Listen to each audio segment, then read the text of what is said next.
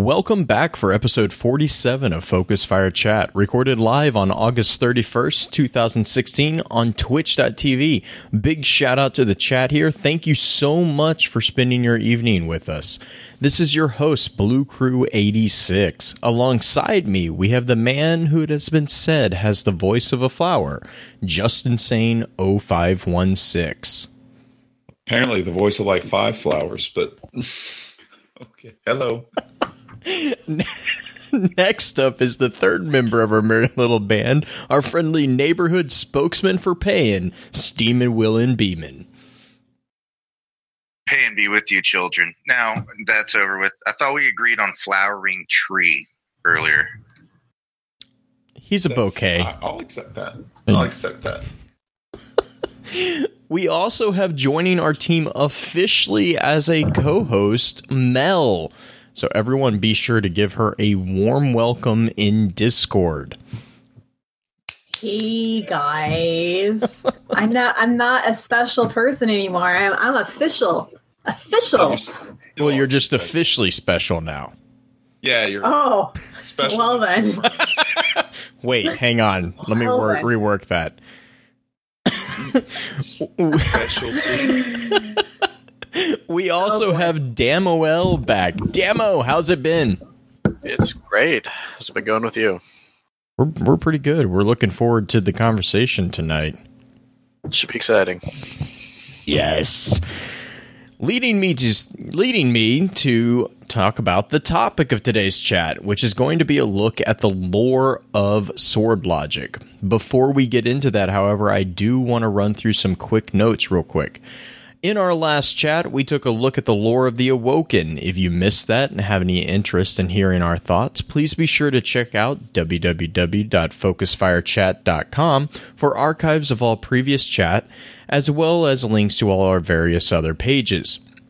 If you don't mind, please give us some feedback on iTunes as well to let us know how we're doing.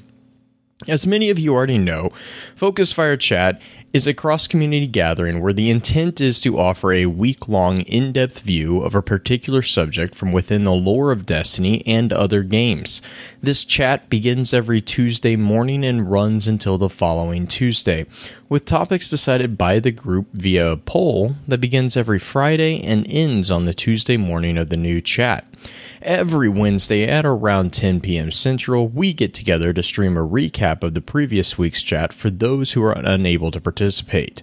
We have also officially joined the Guardian Radio Network. If you're not already listening to all the podcasts over on the guardiansofdestiny.com, please fix that immediately. Guardian Radio and Guardian One are amazing groups, and we are truly honored to join them. Our next chat is going to be a discussion on the stories and tales of all the Crucible maps within Destiny. With that all being said, let's go ahead and dive into the information that we have about the architecture of these spaces, the logic of the sword. And I think that's going to lead us to the introduction grimoire, which is the Ascendant Sword. And Demo, you want to grab that one real fast? Sure, I can read that off. Okay.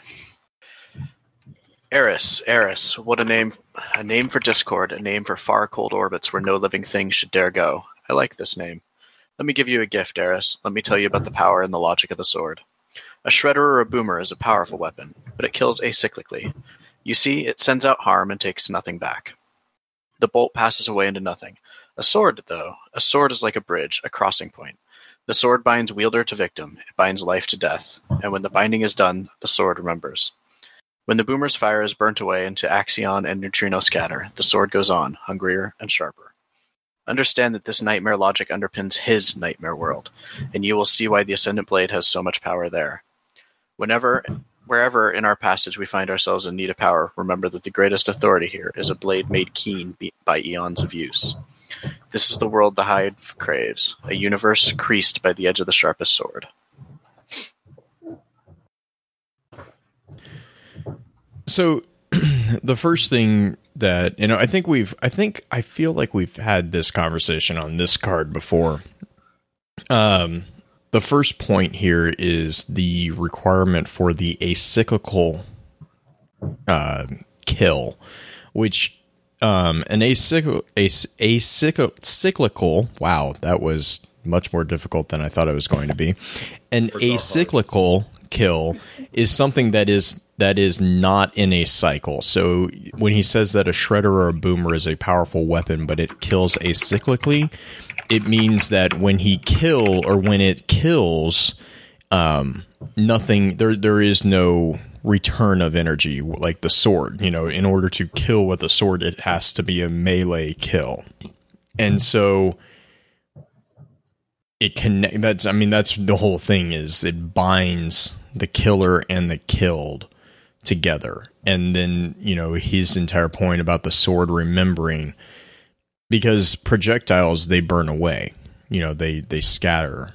And whereas the sword and a knife or anything of that, anything with a blade, the blade stays. It's a constant. So I don't mean it's a very simplistic portrayal of the beginning of what the logic is here. But it also, I think, kind of introduces the beginning of the philosophy that is the sword logic, right? So, that's my thoughts on that card. I think, like I said, we've had this card pop up a couple of times, so it's kind of an important one in Destiny. I wanted to point out the fact that things like the sword, especially for the Hive, I think it's about the intimacy. And if you try to catch what I'm saying here, of the kill itself, it's like you're saying, when you're using a sword or a knife, anything close quarters, it's a lot more personal, it feels like. And we've seen in things like Highlander, I think we talked about that when we did the Books of Sorrow. But I just wanted to point that out, that it could just be like it's more of a, when it's close quarters, it's a lot more personal. And for them, there's nothing like it. That's a big rush for the Hive. Yeah, and I think Hurt Chain just threw that into chat too. He said direct killing is more empowering than indirect killing. Is that? I mean, I think that's kind of in line with what you're talking about too. Yeah. For better, or more or less, it's pretty much it. It's just it's direct. It's me and you. We're separated by a blade. That's it. Whereas you have like the boomers, like they were saying earlier. They shoot it, it might kill you. Whether it kills you or not, it evaporates. The sword stays there. It stays with the blood of its victims on it, as we find out through sword logic, which we'll talk about later, of course. Did you want me to go on to the next card, or did anybody else have anything else they want throwing on there? Yeah, actually, that's actually kind of that actually exists. The intimacy of like hand-to-hand combat versus killing each other with weapons from a distance. That's actually in our real world right now. But then this card goes and takes it one step further and kind of brings the paracausal elements of sword logic into play, in that a real sword, killing with a sword versus killing with a rifle at range is much more intimate, but a real sword will not get sharper as it's used.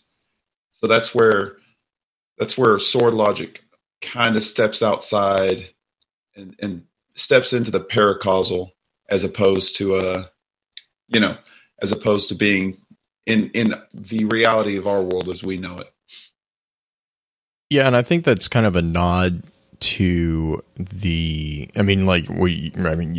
paracausality, but I think it's also a nod to this being, they refer to it as the logic of the sword.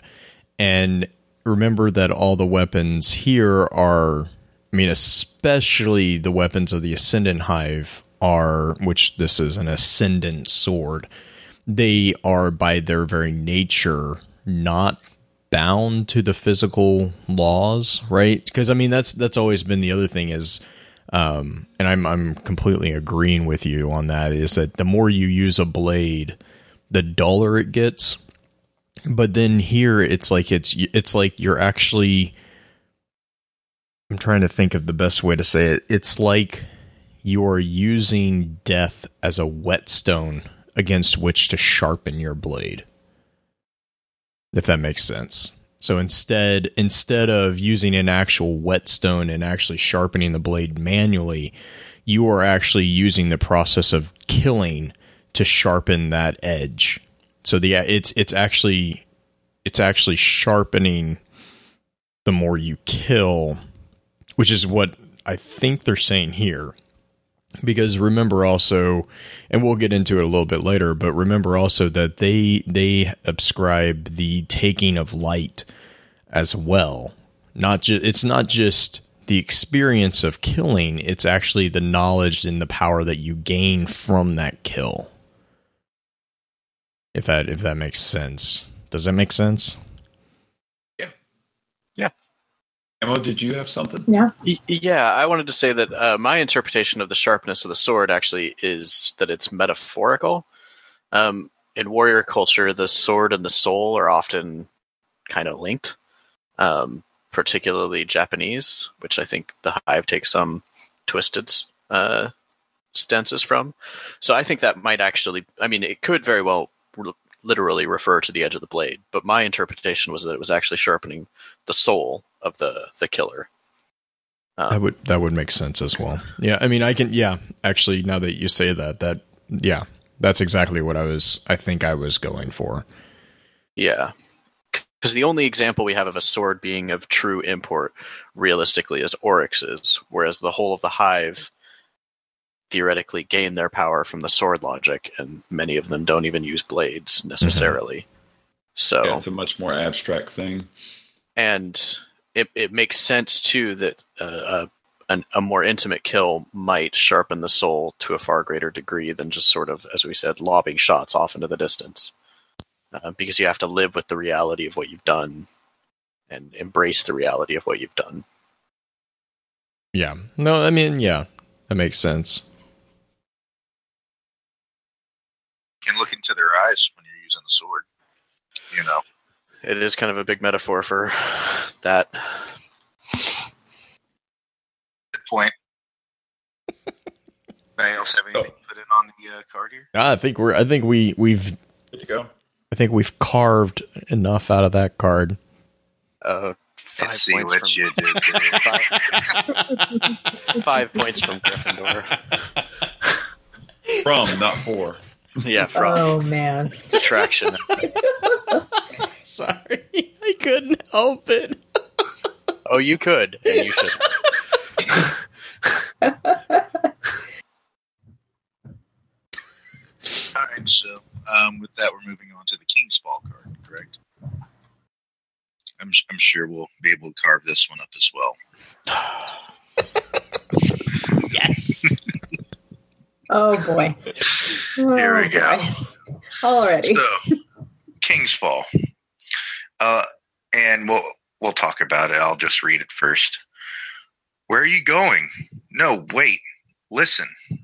I was right at first. In the ever-expanding blighted place, even light must obey the sword logic. Even you, Guardians. You best and brightest of the dying dawn.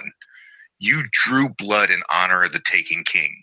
The war priest did his duty, and you did yours.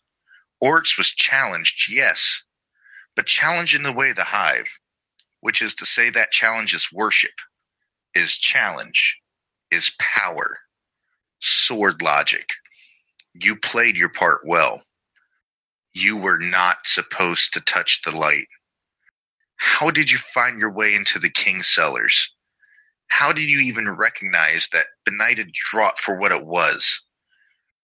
Do you not know that the Hive pursue light precisely for the purpose of devouring with slavering jaws and slick, greedy, gulping throats? How did you take, or rather untake, the blighted light that Oryx gathered to offer in sacrifice to Akka, and ignite it so that it burned and burned the darkness? It was barely light anymore, but you took it. And when you took it, you did not keep it. You set it free. You fools! You disastrous, bumbling squanderers! It's not right. Now, who now shall be the first navigator? Lord of Shapes, Herald God, Taken King. Not you. You might have been kings and queens of the deep, but you have toppled orcs and you have not replaced him. There must be a strongest one. It is the architecture of these spaces. Why are you leaving? And a lot of people, of course, I think everybody can agree that assume this to be Toland, speaking from the Ascendant realm, which it's not confirmed. It's just something that is assumed because he talks a lot like the Deep does. And I mean, he was pretty mad that we did not take Oryx's throne. We kind of ruined sword logic by completing the King's Fall raid, if I'm not mistaken. Anybody else thoughts? I think by completing it in the manner that we did, it disrupted his plans. And this is actually one of my favorite Grimoire cards because he truly sounds miserable. And I'm not a big Toland fan, for those who... You Toland hater. But I do think that this is a really important card because I think that it plays a huge part in the storytelling of the Taken King, in that it belies some elements of the Books of Sorrow, which sort of read like the sword logic is infallible, I think is a general theme of those. And obviously, if we somehow broke that cycle, then it's not 100% infallible.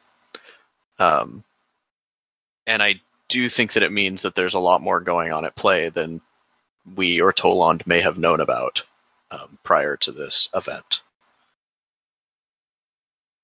And I'll pause for interjections there before I monopolize. I think Justin had something to say, it looks like. Yeah, no, I actually agree. And I just wanted to ask a question. Who here feels like Toland ends lots of conversations by saying, "Why are you leaving?" That's just how I see that being his sign-off. Yeah, I think probably that gets said to everybody but his Death Singer girlfriend. Are you guys hating on Toland? Okay, I mean, I'm sorry, but I will interject right here. You hating Toland is life. He is mapping out the Ascendant realm for us. Okay, that's a big deal. Yeah, I'd really like to see that map. No, actually, I love this card because it gives us a little bit of insight as to kind of the mechanic way that we approached King's Fall. But no, and also when he says, "How did you take, or rather untake, the Blighted Light?" That's kind of the whole concept of being able to blight light really intrigues me. And it makes me wonder if that's not the Hive's end game with the Traveler when they finally get it, is to kind of convert it into this giant blighted ball as opposed to what it is, this giant light source. Well, on that, I know when we talked a bit, I think it was a while ago when we were talking about King's Fall. I'm trying to remember who it was in chat, but they made the point of maybe that's our Guardian's special power, is that for some reason, for some unexplainable reason, we have the ability to purify and free light. And it seems like no one understands how we do it or why we do it. It's just we do. Because like even here, that's part of the frustration that Toland has, is like, how did you even do this? This light was supposed to be already blighted. Like, you know, it's already supposed to be perverted and cursed. How did you purify it? And that always seems to be the thing that our Guardian does, is he or she goes into these situations and they're like, okay, hey, you're free. And no one understands how it's done. except, we just kind of touch it. When we freed the shard of the Traveler, we just kind of touched the shard and it just kind of went away. When we ended the Black Garden, kind of the same thing. We just kind of, and it was Dover. We never actually saw what happened there. So it's an interesting mechanic here. The other thing that always stuck out to me, and it's just like hearing other people read it makes it even more noticeable, is the first point. He says, even light must obey this sword logic in the ever-expanding blighted place, which to me indicates that there is a place that light does not have to obey the sword logic. The other point is, and I just forgot it.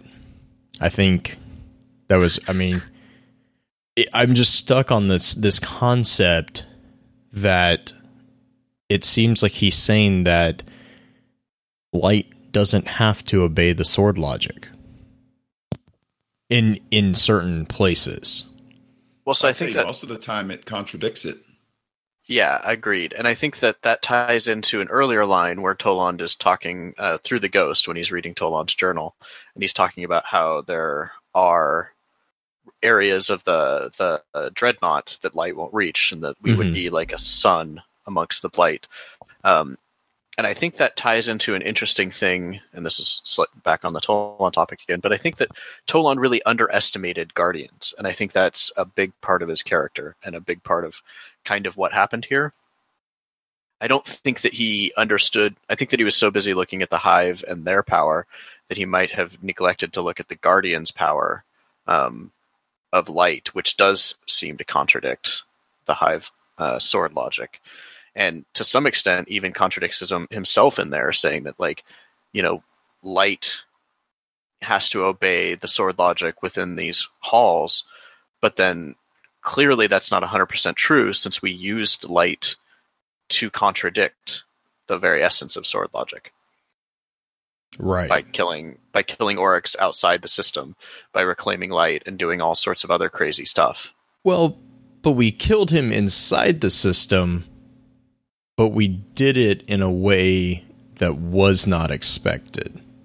Or, did we kill him with a way that is inside the system? Yeah, because we challenged him. We challenged him in the way. Hypothetically, if we did it right, we shouldn't have had a choice but to absorb his power, because that seems to be the way that works. Right. So it might be that I see what you're saying. The axiom, our challenge sort of, our challenge might have been different and separate and distinct. And that might have been kind of what bungled it.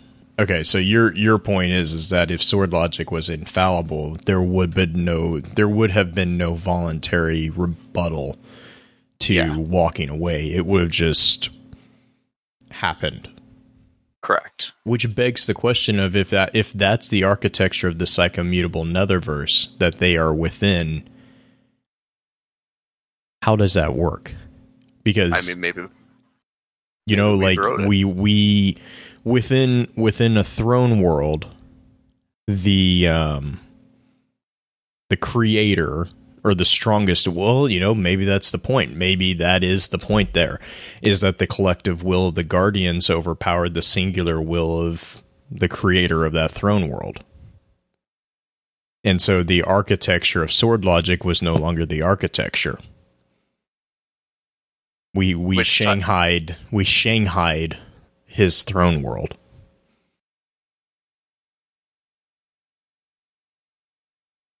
All right, I'm going to jump in real quick. Now, on the thought of orcs being actually dead, it is a valid question, because the very last calcified fragment that you get is one that speaks of a weapon of malice, which we all know at 45 fragments, you get the touch of malice.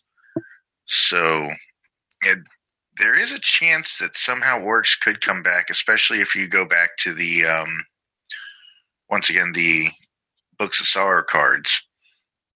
He brought back Savathun and Xivu Arath, through using their logic, cunning and war. So perhaps somehow, if we keep navigating, because that was Oryx's, even back when he was Orash, that was his thing. As he was the first navigator. He, she, whatever, wherever we want to go with that. Oryx Jenner. So I wanted to point that out with you and Damo going back and forth, Blue, on Oryx. It was only mentioned briefly, but I do want to point out the fact that technically, if that card is represented as Touch of Malice being a piece of Oryx, he might actually be able to come back. And there's another point I wanted to bring up a while back, but, these things, once you get going, there's so many different things to touch on. Right. And I mean, but even when, so like going back to the whole, dodging death, even when he, and we're going to actually touch on that a little bit, even when Oryx killed Xivu and Savathun, he still gained sword logic from those deaths. He still gained it because that's what the sword logic that he gained from killing them was what he used to kill Akka. Now, he then brought them back by redefining them, which is we have a card later on that's actually kind of an interesting card because Xivu did the exact same thing to Oryx, which is so technically Oryx has already kind of skirted around death once or twice.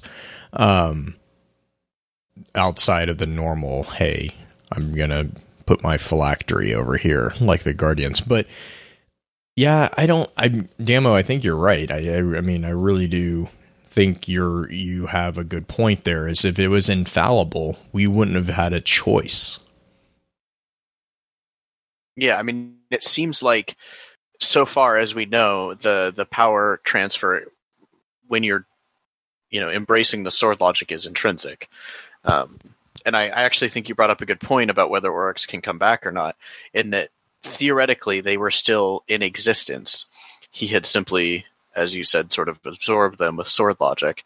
So I think that might have been possibly why he can come back, and that might be why he won't come back from us, because I think we essentially just sent his essence off into the nether. When we finished with him, we didn't really absorb it in the way that a hive traditionally would have. Well, we might have, was my point with the Touch of Malice. I mean, it is a weapon that uses sword logic. Like, it is the definition of sword logic in a weapon. Kind of. I mean, you give and you take with that gun. And the other thing I wanted to point out was earlier when we were talking about we weren't supposed to be able to redefine the blighted light. In Destiny, the motto for the game itself is become legend. Like, I've said this, I think, numerous times now. Like, our guardian specifically, for each of us, is supposed to feel like you really, did things in this game. And that's why they have things like, the MOTs and all of that. So, yeah, we were able to say, no, we don't want the throne. So, Oryx is dead. We're done here. Unless we need calcified fragments, and we'll come back.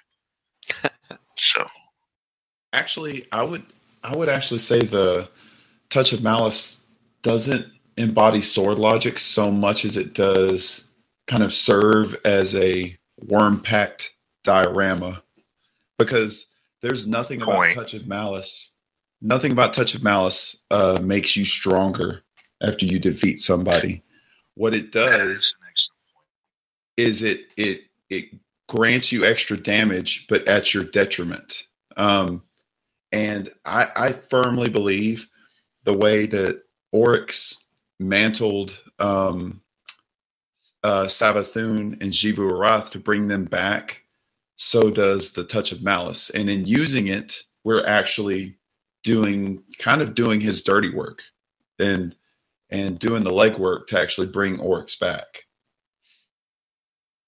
I can see that. So my counterpoint to that is sort of twofold. One is that if there's a single person in this universe that hates orcs more than the Guardians, it's probably Eris, who made that weapon. Mm-hmm. And two, if you think about it, the Touch of Malice actually is the antithesis of sword logic, in that you're not taking strength from your foes, you're using up your life force in order to damage your foes. Right, the whole point of sword logic is murdering your foes and taking their strength in to you. And instead, like, not only is it ranged, which is sort of counter to the whole sword logic philosophy directly from the card that we started with, but it also literally takes your strength instead of theirs, which I think is Eris's twist. So if there's anything of Oryx in there, I think he's probably being tortured because he's, I think, being forced to live out. Yeah, I was actually making comparison towards the Ascendant and their worm feeding off them. So they're granted eternal life essentially, and their worm is feeding off of them. The Touch of Malice actually grants you extra damage, but slowly feeds off of you. I would definitely make the distinction between sword logic and the worm pact, or having a worm, feeding off of you. But that's a really good point about Eris having made it. I think the problem with that is that the worm pact is sustainable, whereas Touch of Malice there isn't a way to sustain it. That could be that could be like you're talking about part of like the diorama or microcosm, that an example of the worm pact, not actually a direct translation. Yeah. It's a translation of the worm pact that's a bit less Faustian and actually will work. Because that's the whole joke about the worm pact, is that it's really a Faustian bargain. There is no, and there's an entire card in the Books of Sorrow where they I think it's the Great Betrayal. It's one of them. But when Oryx, and it's part of the part where he's questioning the sword logic and all that. But when he finally like confirms, they're like, yeah, crap.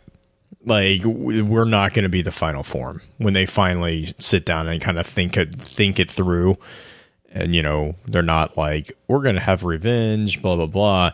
They realize that they've been betrayed, and the worm pact. They've made a deal with the devil, and they're screwed.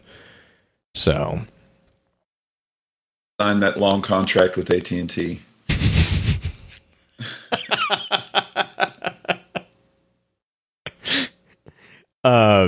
Do we? I have one more thing to interject after that. No, it also is possible that Oryx's return might not be so literal. Because there were more than a few times where Oryx did want to stop this crazy train, right? Of the sisters, he's the only one that we know directly wanted out. I think twice, maybe, if I remember correctly, at least once. So it's possible that his return is different than we might think, and not coming back into this universe, but escaping the pact and possibly eventually helping the Guardians to avenge him. Yeah, which is terrifying in its own right. Because Oryx without a worm is but like I said, it might not be a literal. It might not be a literal return. That's true. Yeah, it may just be his contribution to the war effort, so to speak. Like, these guys messed up my entire species and put us off on this horrible path. So, I'm gonna, whoever beats me, I'll lend enough power to. I see where you're going. Yeah, eliminate this vile species. If he does literally return, then yeah, Oryx Sandworm is pretty scary. Okay, so do we want to move on to the Taken Knight? Yeah, I think that'd be it. I think Mel's going to grab that one for us. Oh, yeah. Go right ahead. Okay, so the Taken Knight. You're a knight, ancient warrior elite, dreadful backbone of the hive. You have scared entire worlds. You have been taken. Set down your sword, put down your boomer. The fight has not yet begun. True immortality awaits you. What vows compel you? What drives you down the long centuries? You fear death, even as you visit nothingness on your foes, even as you gather tribute for your acolytes. You know that one day your strength will be outmatched, and your centuries of slaughter will end. So you practice your guard. You call up walls to protect you. You betray the sword logic. You compromise the totality of your violence. Why protect your ground when you could take the enemy's? You need to make your guard into a weapon. There is a knife for you. It's shaped like no more fear. Take up the knife, hide no more, take your shape. So yeah. Definitely the knights. It's when you think about the part that stands out for most in this card is that the knights, it's weird how they do put up that shield, because you think if there are truly devoted people or devoted creatures of the sword logic, that they are going to want to go full board.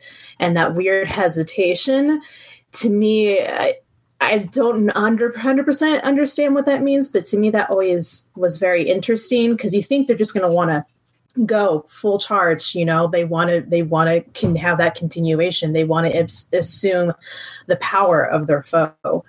So, any other stuff on this card? I think that that's an important point, that the Hive, in many ways, do not honor the sword logic that they revere, because a lot of their tactics are not.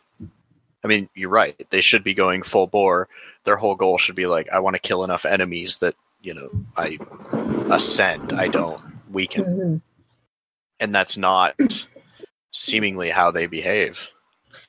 Do you think it's maybe possible that is part of their initial nature, them actually trying to fight the worm that's inside them, that they're actually like, okay, this is a part of me that's still alive, that was prior to becoming, you know, what they are now, before they decided to take in that worm? I don't know, just a thought. It could be. My thought is really that the system doesn't have the purity that it espouses, and that a lot of them want their position more than they necessarily want to create the final form to carve the universe into whatever that shape is. That they actually enjoy their status. There's actually indications in Grimoire cards when you're reading about the Hive that sort of back that, particularly when they talk about the Court of Oryx. Mm-hmm. I was gonna point out too. There's a couple points, and we're gonna definitely get into it with the next Grimoire card. But it's starting to seem that sword logic, it's a misnomer. It's not necessarily restricted to swords and melee, because, like, you know, exactly what you just said, Damo. They're not using blades, you know, not necessarily. Knights you tend to, but not necessarily. There are boomers, there are, you know, shredders. Excuse me. It's more of the philosophy. And as far as, you know, Mel, your question about, is this a nod back to their original nature? I would agree with Damo that it's not. I think it's actually just really basic self-preservation. Like, there's a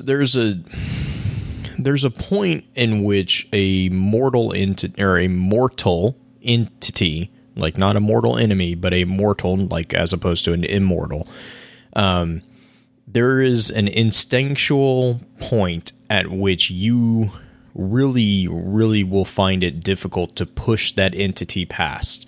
It is very rare to find any animal a complete disregard, like without you know, offspring being threatened or being backed into a corner. it's very rare to find an entity that just completely ignores self-preservation. And self-preservation is just like it's a base instinct, and it's something that is so common in things that die.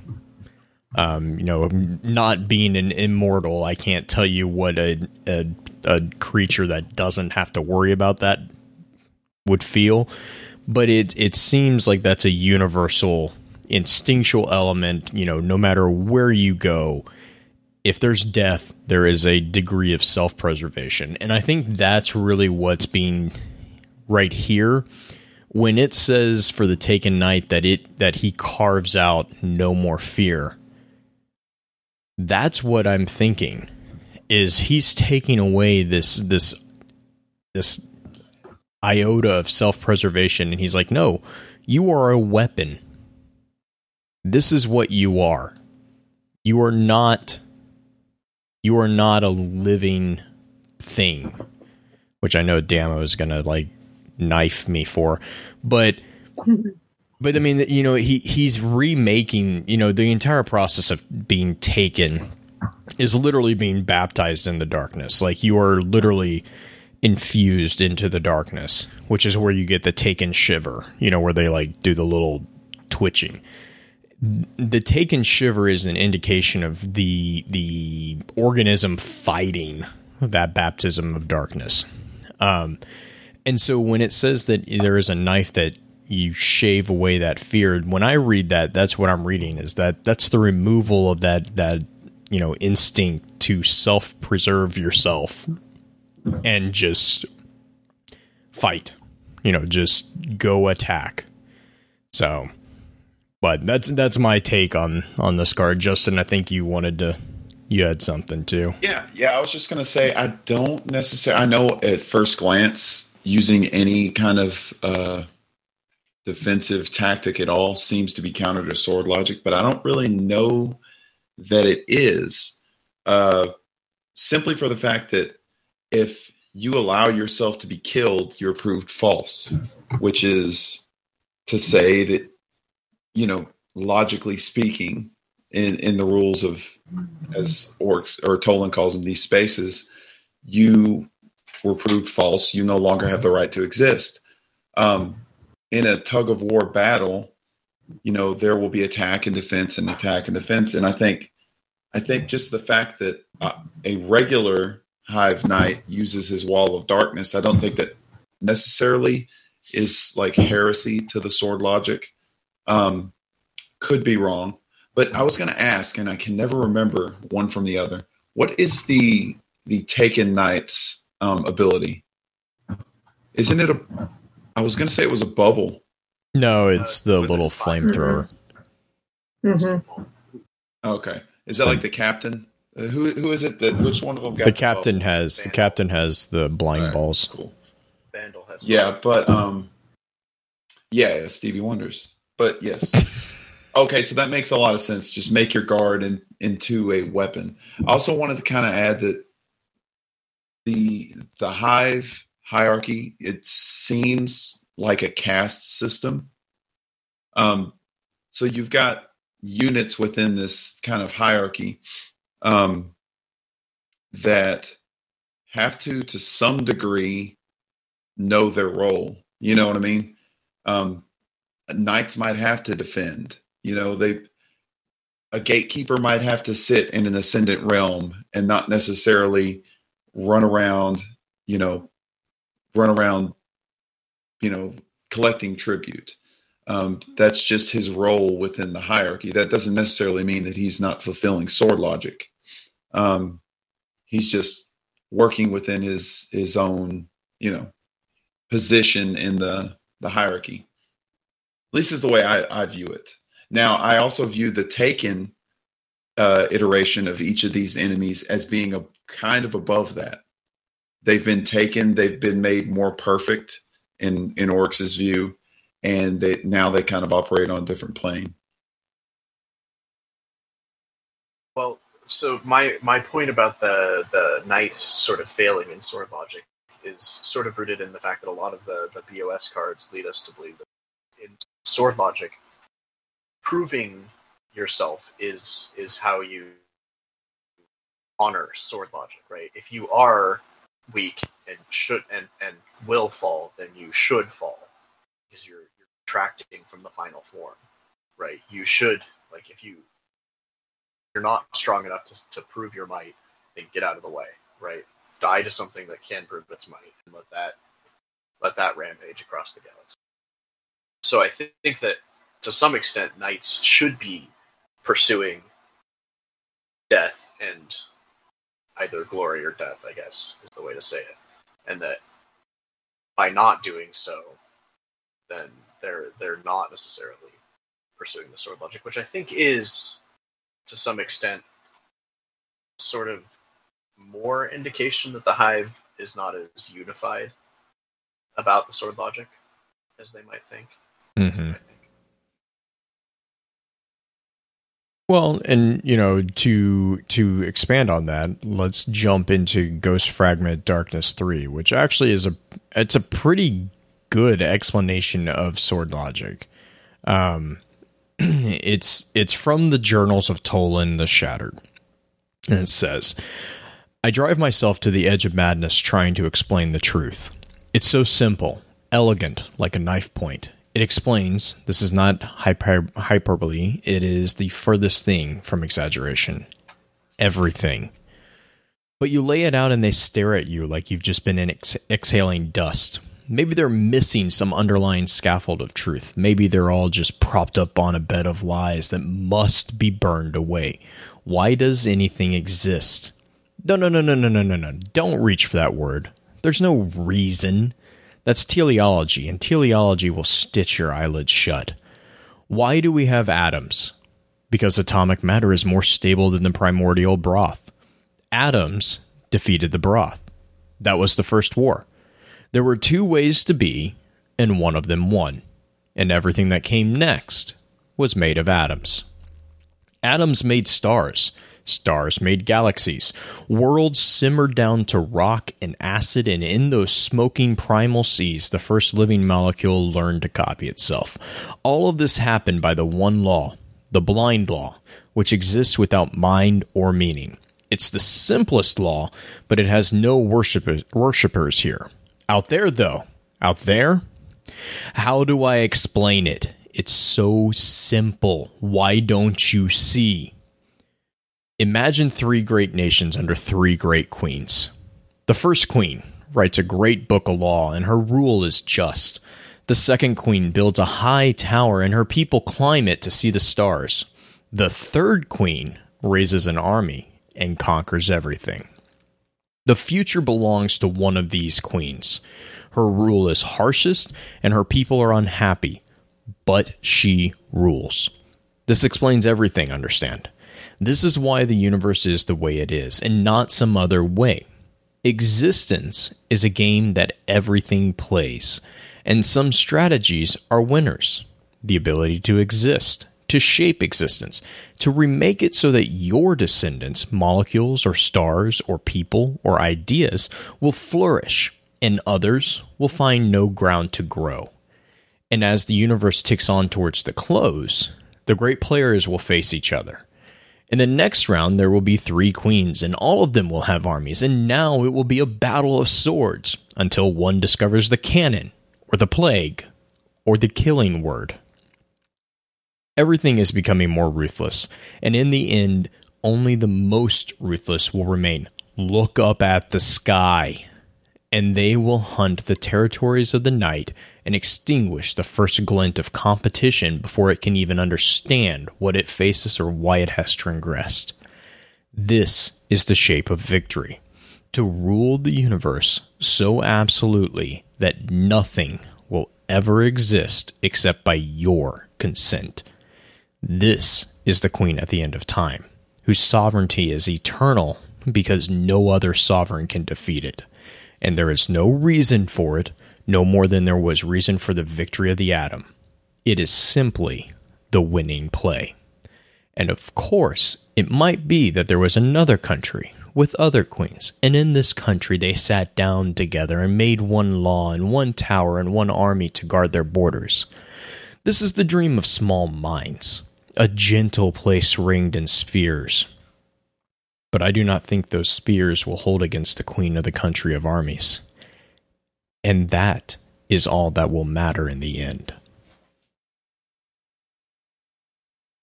This card is like awesome and the most controversial card in, like, I would argue the Grimoire right now. There are so many debates that get brought up because of this card. I'm gonna let Damo take first stab because I know he has something to say. Okay, I think that this is a really important card for my theory that Toland has underestimated the light, because he only gives very mild lip service to other ways other than essentially sword logic, and he really truly believes that is the only path. He's even ascribing elements that may have nothing to do with the sword logic itself. Sword logic, right? The atom and the broth, which was not necessarily really a conflict. They didn't necessarily war in a traditional sense. They didn't sit there and go, damn you, broth, you offend my eyes, right? It just shaped up that one was a little bit better and the other one disappeared, right? It's like evolution. Evolution isn't an opposed situation. It's just one species is a little more suited to live, and thus it does, right? But Toland describes these acts as acts of sword logic and assigns conflict to them because I believe that he thinks that is the only path to the end shape. And he even does doubt himself a little bit, because he talks about if three got together and made one law, then it might work. But then he immediately flips back over to the sword logic way of thinking and says that he didn't think it would stand against the armies, though in King's Fall we sort of prove that it does, right? Because a fire team is a good example of people coming together under one law and not pursuing sword logic. Right. And I do want to point out, we made this just as a side note, really, because everyone knows I love my trivia. We made this comment when we were talking about Toland way back. But Toland in Destiny seems to be completely and utterly based off a figure, an Irish-born rationalist philosopher who went by the name of John Toland from 1670 to 1722.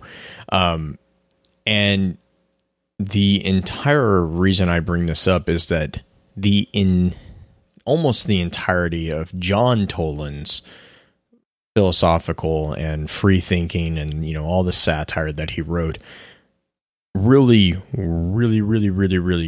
parallels the figure of Toland within Destiny. And so the thing is like when Toland talks about the logic of the sword or the one law,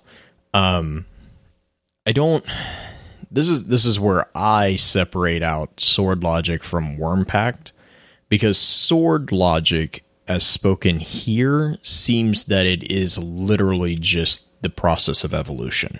Like you said, there wasn't necessarily a quote unquote war between the atom and the broth, and even he makes that point. He says that it was just the winning play, right? He said, it just one survived and the other didn't. And there's no reason, there's no teleology there. And the comment about teleology will stitch your eyelids shut. Teleology is, it's basically the doctrine of design and purpose. So it's a intelligent design argument. So in regards to philosophy, what teleology usually is an explanation of phenomena by the purpose they serve rather than by postulated causes. So rather it's, the end justifies the mean rather the mean justifies the end. Which, if you look at it from that point, you kind you get a sense of that kind of not really immoral but amoral approach. And that's also where he kind of, I mean, that's like the entire last half of this card really, to me, is just him just being like, this is just the law of the jungle. Like, you know, this is just the way the world works. It's not fair. It's not, quote unquote, just in whatever sense a society is looking at, but it's just what it works. You know, it doesn't do to yell at the lion for not being a fair player when he's eating you, because the lion is stronger than you. But, and this is where Damo, I do like the point you made. A pack of wolves will take down a single predator. That's where, you know, I always attribute the Guardian ranks to the pack of wolves. Whereas Oryx is like that single lion. You know, he's very strong and he's very powerful, and one-on-one, sure, he'd squish us. But you put a pack against a solitary predator, and pretty much hands down, the pack is always going to win because they work together. It's an allocentric versus egocentric debate, and that's what it really is. Is egocentrism is that focus on the self, and allocentrism is that focus on the other. And the Guardians seem to focus on the other and the team. And that's ultimately, that's the winning play. So, and that, I mean, just, that's my reading of this card. And I think that's actually what when I defend sword logic as what the Guardians use, we're making a winning play. We are actually using sword logic in the sense of survival. So I'm going to be quiet for a moment and let other people talk. To me, sword logic, especially after reviewing this card, just reads like an extreme version of Darwinism, that whoever is the survival of the fittest, and it's going to always be the survival of the fittest. And in this case, they're trying to point out that for us to continue in beating down in these other foes or these other species, you can even look at it that way, that we will become the supreme race. And by become the supreme race, we will eventually basically become the one that not only rules everyone, but controls everyone. To me, they're taking it beyond the fact of evolution, but they're kind of saying, like, at some point, you know, probably, you know, if you want to equate it to ascending, that they become the gods. And right now, if you're bringing in what Blue was saying with the Guardians, the Guardians are the ones that are there to basically define or not define, to go against the rules of evolution, in a sense that we individually were not strong enough to take you on, but as a whole species, as a group, we will be the ones that prevail over everyone. It's the same thing. Like, if you think about it as like if we humans in a sense would be our guardian, and we have, you know, evolved and worked together as a group, and now we're the strongest predators in terms of what we know in our life. But if we single-handedly would go up to that lion or whatever it be, or a whale, obviously they're going to overtake us and kill us, but together as a whole. But yeah, I'm going to stop rambling on about Darwinism and let someone else continue on here. I think it's important to note that it's almost a twisted, not just an extreme form of Darwinism, but a twisted form of it, because Darwinism really only comes into play in, like, survival of the fittest is not a continual state. It's not the constant state of the world. It's just intended to illustrate what happens when times are tough, so to speak, right? Mm-hmm. Like the wolves don't go out and try to eliminate all predators, right? They only do that when territory is rough or it's been a bad winter, so there's not enough food.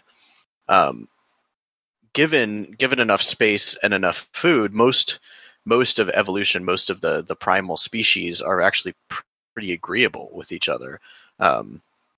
There's some great examples in nature of animals not necessarily obeying their primal predator type instincts and instead being fairly benevolent because they could, right? They weren't hungry. They had plenty of food. They just, let something get away or decided not to kill the baby and adopt it or whatever.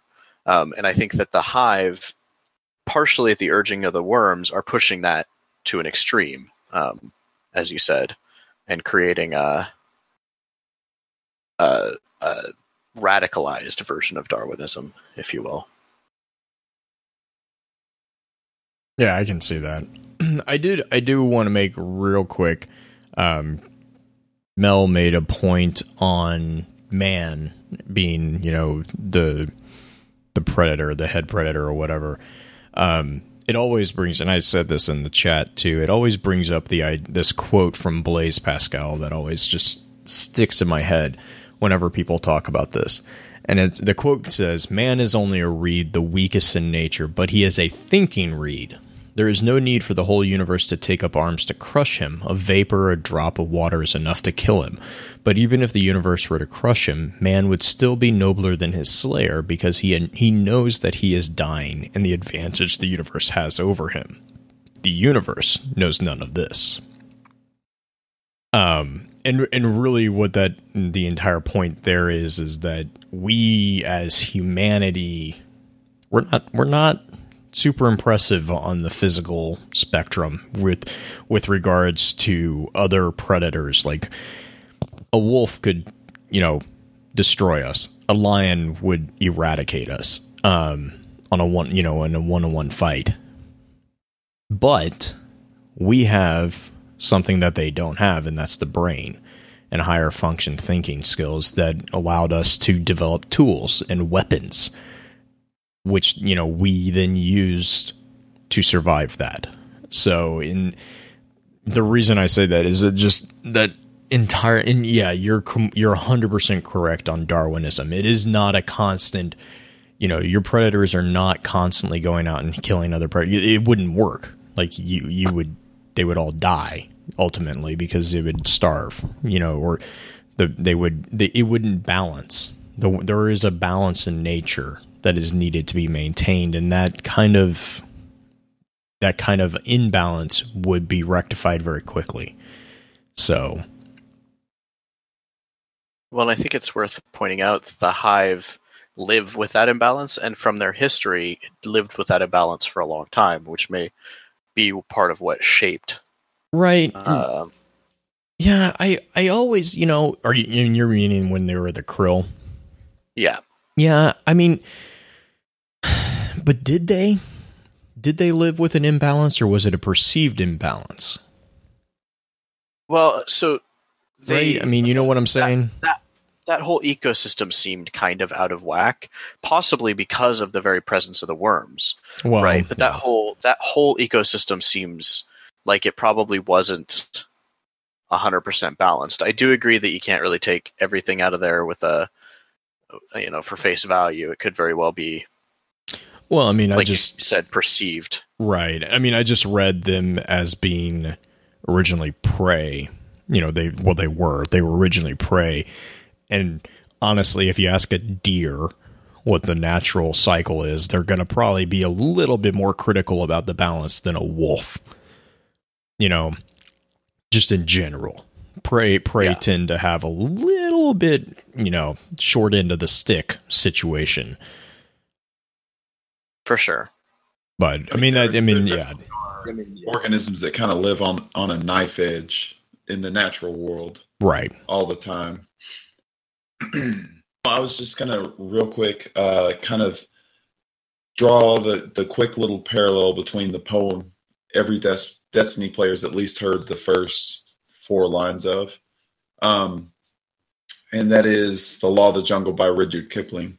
And there are similarities and differences between this and kind of the ethos of the hive, the sword logic and everything. But it's definitely, we were talking about packs of wolves over and over again. And I was like, this is not going to pass without at least reading a little bit of it. But everyone's familiar with the Law of the Jungle. It was in the one of the first promos for Destiny Vanilla, and it starts out. Now this is the Law of the Jungle, as old and as true as the sky. And the wolf that shall keep it may prosper, but the wolf that shall break it must die. And then it kind of goes. It's a lot longer than most of us have probably heard, and it kind of reads like bylaws for a wolf pack. And the interesting part of this poem for me is how there's a distinct balance in the way that a wolf pack works in this poem between the allocentric and the egocentric. If you hunt during the day, do it quietly so you don't scare food away for the rest of the pack. But if you kill, if a wolf's kill is his own until he gives the pack permission to eat of it. And it's just like this odd balance between the self and the collective that I think really doesn't exist within the sword logic. At first glance, you think, oh, this is just our version of the sword logic, but it's really not, at least not in my view. I didn't know what y'all thought about that. I think I actually agree with you almost entirely. Because the sword logic, sort of by its own nature, wants to pick a shape, right? It has no room for cooperation or sharing or a pack, right? It doesn't value diversity. It doesn't value communication or cooperation. It values the ultimate form, which should be withered down to a razor's edge, right? There's not a lot of room there. Yeah. And so I think you're right. I think that the sword logic, and possibly why the Guardians keep giving the Hive what for, so to speak, is that we don't truck with that. We work as a team. And actually, it's hard for them to understand strategies we may employ because they can't understand a being who would take an offering of blighted light and do something as unspeakable of it, with it as detonated, or you know what I mean? Like that never entered their mind that we may do that or that we may defeat orcs and walk away because they can't fathom it because it's so contrary to their very laws of their being, Agreed. What did you have, Willie? Going way back, I'm going to point out that the human race is very special in the game of Destiny. All 3 playable races, as of right now, since the beginning of the game, are Exos, Awoken, and of course human. But we all know that Awoken used to be human, but they were trapped between the dark and the light. And Exos, while they may not be human, they still have a human consciousness, or at least the ones that we have interacted with as of to date. The stranger, we don't know who she is, but we know that she has a human consciousness. And then, of course, we have our good buddy Cade, who definitely has a human consciousness and is just, he's all right for a hunter. I'll leave it at that. So that's going way back to the whole humans being special, I think was kind of where it was going early on when, everybody was talking earlier. And when it comes to the Krill, back when they were the Krill instead of the Hive, it seemed like specifically where Orash came from, who, of course, is known as orcs in the raid, the Osmium Court specifically seemed like it was the lowest of the low. Like, you had the Krill, all these other courts, and then at the very bottom, you had the Osmium Court. So for them, there was really nowhere to go but up.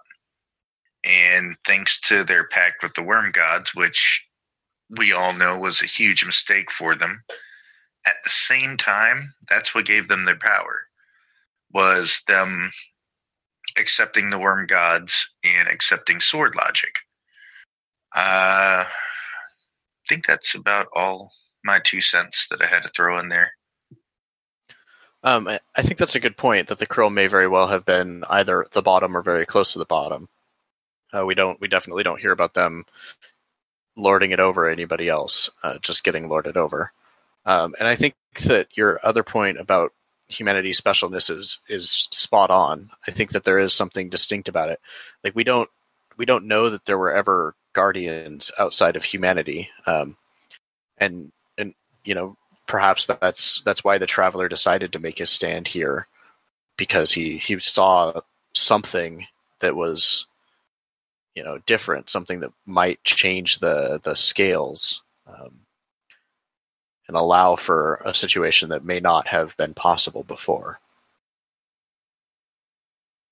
I mean, I could definitely see, you know, like Eliksni Guardians in the next game.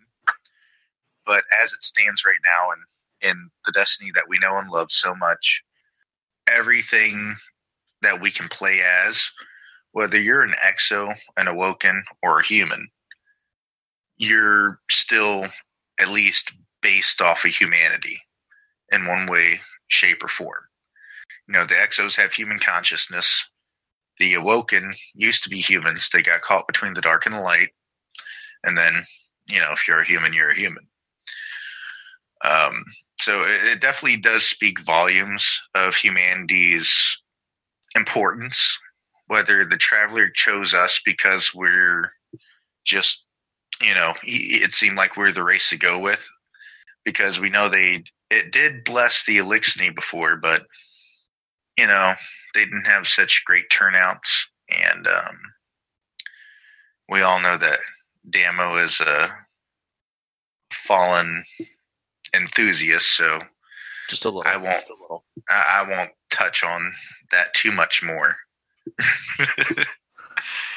But I did want to just, you know, once again point out that humanity, no matter what you are, the Guardian that you are right now, in one shape, way, or form, was a human at one point. And then, of course, there's a whole thing with the Krill. The Osmium Court specifically was like the lowest on the food chain, it seemed to be, on that planet for so long. Like you had all these other races that they didn't speak too much about, but they were there. And then there was the Krill, and then there was the Osmium Court. And we all know, of course, what happened, especially if you listen to the Books of Sorrow ones that we did with the Osmium Court and what came to be afterwards. I think that's a good point. I don't want to go too far off topic, but I do think that it's worth noting that there's something special about the Eliksni too, because they're the only other race that Oryx has gone after that didn't get wiped out, right? I mean, if he was genociding their race, he did a pretty terrible job, as you know, if you look at it, because there's an awful lot of them still around. What? Just want to point out too, we think Oryx went after them, right? We don't really have confirmation. Well, we know that the darkness tore them out, and right, it could be another race. It could have been another race. They had a whirlwind. Well, now whether that whirlwind was the darkness, or if it was Oryx, or if it was just the Traveler leaving in a hurry because the darkness was coming, but we don't 100% know yet. I'll also point out that there is a weapon from the whirlwind on There you go. Oryx's drop table, right? There is a weapon that specifically mentions the fall. Chelches. Mm-hmm. Yeah, that comes from Oryx. So there's a direct connection saying that, yeah, he probably was there. I'm not for the record. I'm not disagreeing. Right. I'm just saying we're pretty sure that there's also a comment about the Hive being the wind of progress. So you know, his Oryx has the attack of the Maw. There's the description of the Hive as the wind of progress, there's the weapon drop that you're talking about with Chelchis. I mean, yeah, there's a lot of points. I do want to make a point of saying, while we think that, it's just that one is just not quite confirmed yet. Right, but I feel that the weapon is a pretty solid indicator. They definitely had a will and an intent with taking King, so I don't think there's a whole lot of accidents. Yeah, speaking of which, those weapons, just as an aside, he did a really fast job in creating the paladins into weapons. Because, I mean, it wasn't like he was just sitting around for a while after the Battle of Saturn. Yeah, I think there's a brief delay, but yeah, it seems like he can shift gears on somebody's soul pretty quick. Yeah, I was pretty impressed. I mean, Yasmin was pretty defiant, but good job making her into a sniper rifle. And poor thing only got the War Priest. It's just embarrassing. You wanna? Sorry, my girl deserved better. You want to grab Darkness 4 while you just jump into that one? Yeah, let's go ahead. All right, Darkness 4. The war is all there is for you. What else do you have? You walk among mortals and immortals, a creature lost in time. Your only purpose is the struggle. Does it seem unfair to be brought back into this, the end of days, the long dwindling exhalation of an ancient corpse? You were at peace. Now you are a dead husk charged with war. Do you remember anything of freedom? Fight on, then. This war is everything. But consider the choices before you. This is actually one of my favorite cards in all of Destiny. Because I legitimately don't know. Like, I can't figure out 100% who's talking. It seems, from the name, to be the Darkness. But my personal theory is that it's Osiris. Because he is the person in our history of the Guardians who is most interested in waking people up, so to speak. And this points to the Guardians possibly not being the people that they were, but being shells of the light. And him possibly telling you, wake up, look around you, think what's going on, don't just fight this war because you're here. Possibly even indicating that it's unfair that we're here. Yeah, which points back to the Osiris card, like, significantly. Yeah. I totally agree. I think I can see this being an Osiris snippet, like being like, yeah, the war is everything. Good job, but you might want to consider your choices. Just like, I can totally just see that conversation being like, yeah, keep drinking the Kool-Aid, but if you ever don't want to drink the Kool-Aid, remember there's a cup of water right beside you. And I think that the war is all there is for you is actually intended to be delivered derisively. Right. I think not. Right. I don't think it's literal. I think it's him like being sarcastic and snarky, saying that you haven't even bothered to look around. You haven't stopped punching people or golden gunning people or void dunking people long enough to go, wait, what is actually going on here?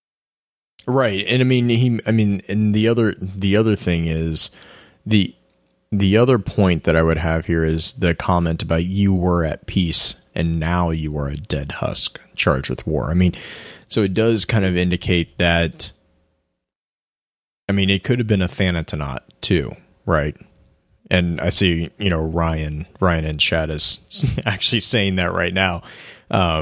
He thinks that it's whatever spoke to Bajari in the dream about the Black Garden, because the quote was, "You are a dead thing made by a dead power in the shape of the dead. All you will ever do is kill. You do not belong here. This is a place of life." So, and that's also a very parallel in the tone. Yeah, actually, it could be anyone. It's the sad reality of the situation. It doesn't have that condescending Toland tone to it. It's a little. It's a little neutral. and coherent. Yeah, but I do like the thought that it's not war is all asking there them is for to stay. Yeah. Please, could you hang out on your own? I just made pizza rolls. Yeah, he's always just made pizza rolls. Yeah, but yeah, that is an actual very interesting idea that's Osiris. It would make a lot of sense. Do we think there's any really strong significance to the fact that the word is in the second to last sentence? Fight on, then the war is everything. Is there any special reason both letters of the word is are capitalized? I think what Damo said is right. It's kind of I get the sense of it's like a snark. Like, yeah, here's the company line, but it's not. Almost like it should be in air quotes. Right. Yeah, exactly. Do I remember any of you remember if Osiris was a Thanatonaut? He studied Thanatonautics. He dabbled in Thanatonautics is what. So hypothetically, the other card that we were talking about could also be Osiris that shares a tone. I didn't say that, but yes. I mean, I did it for you. See, what we call you is you're an enabler. And, well, I mean, I have to give Blue props for this because he's the one who won me over on not thinking Osiris was a villain. I win. So I've drank the Kool-Aid, and so I'm willing to enable that. I'm still not sure if he's a good guy or not, but I definitely am beginning to think that he might be. There's more to him than Toland, for example. Well, yeah, that doesn't take much. No, 2 brain cells to rub together.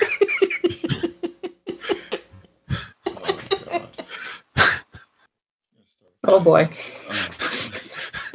All right, so real quick, I just wanted to throw out once again. Dang it, Damo!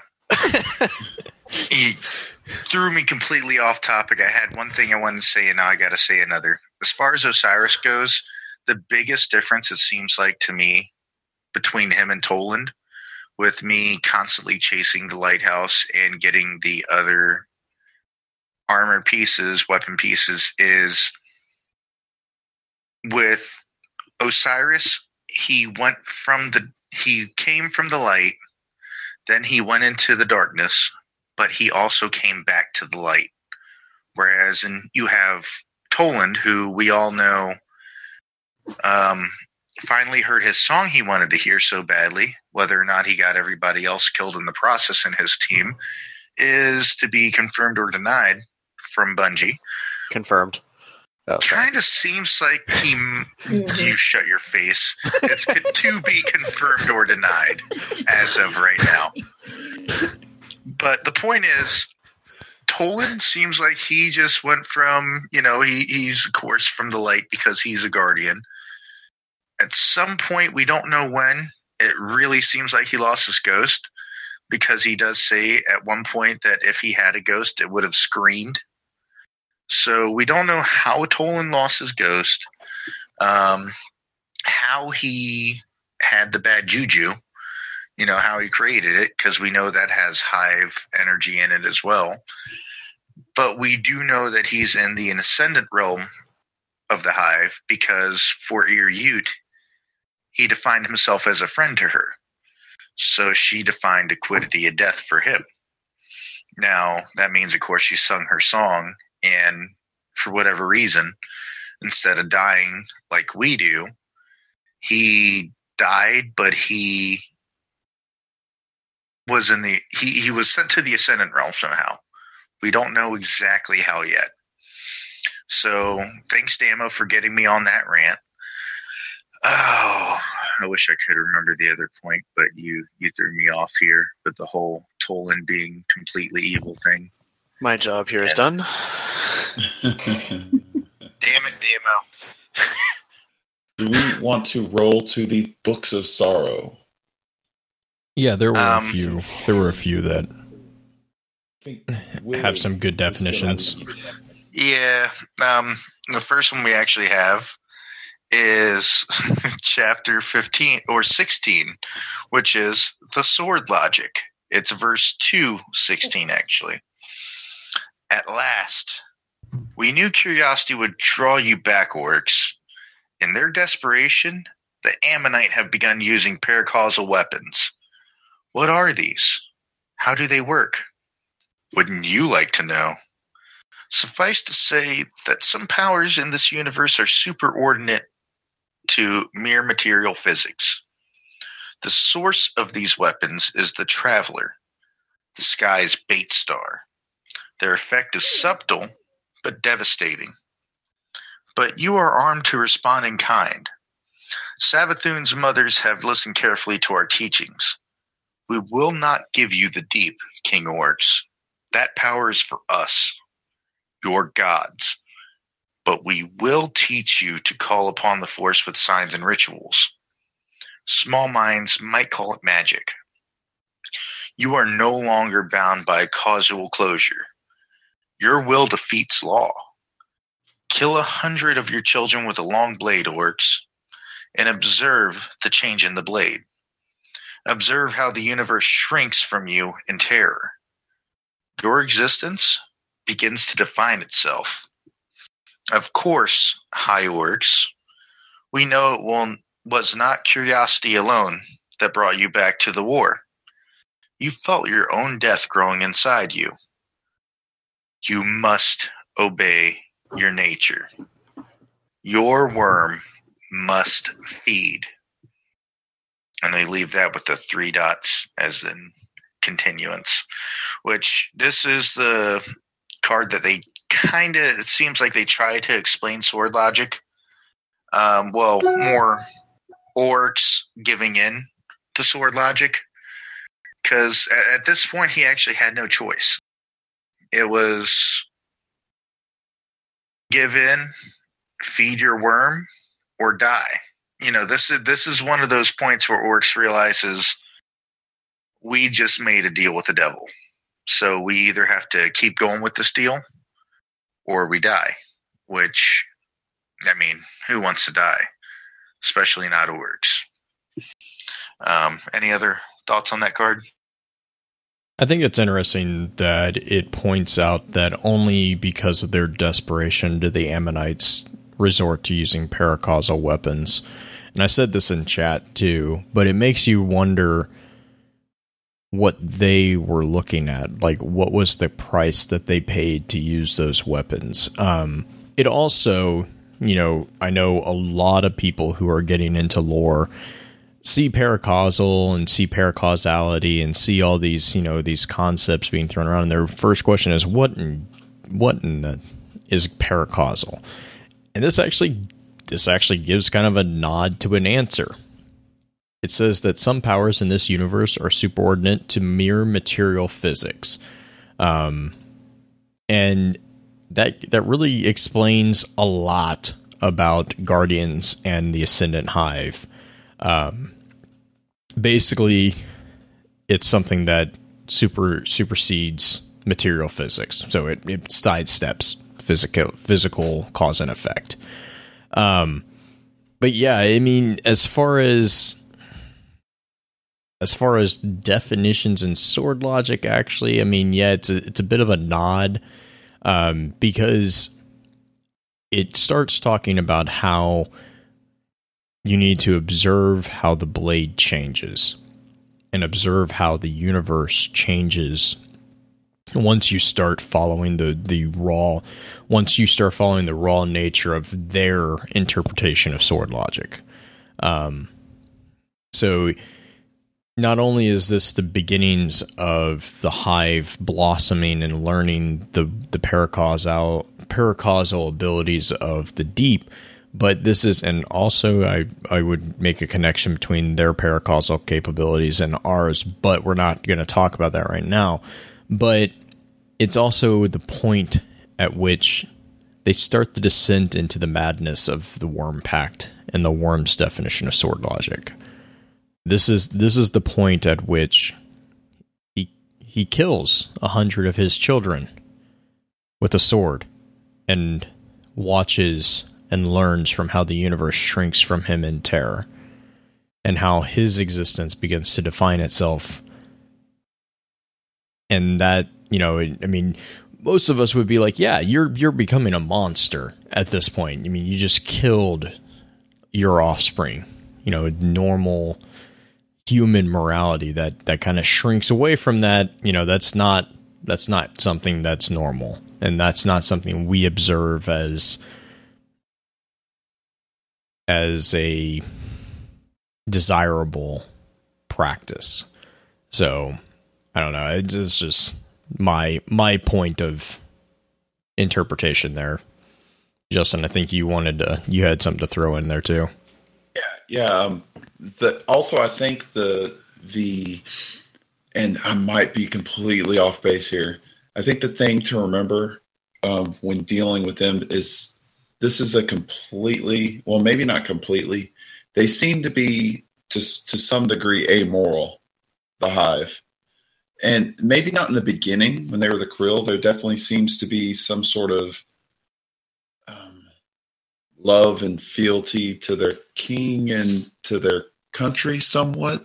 But as they descend into being the Hive, morality kind of just seems to completely dissolve. I might be wrong. There might be instances of morality peeking its head out within their history throughout the Books of Sorrow. But so the whole kill 100 of your children, whereas we would, within our kind of moral construct of how we perceive the world and how we go through our daily lives, it's terrifying us, but to them it's not so much. I don't think there's that knee jerk.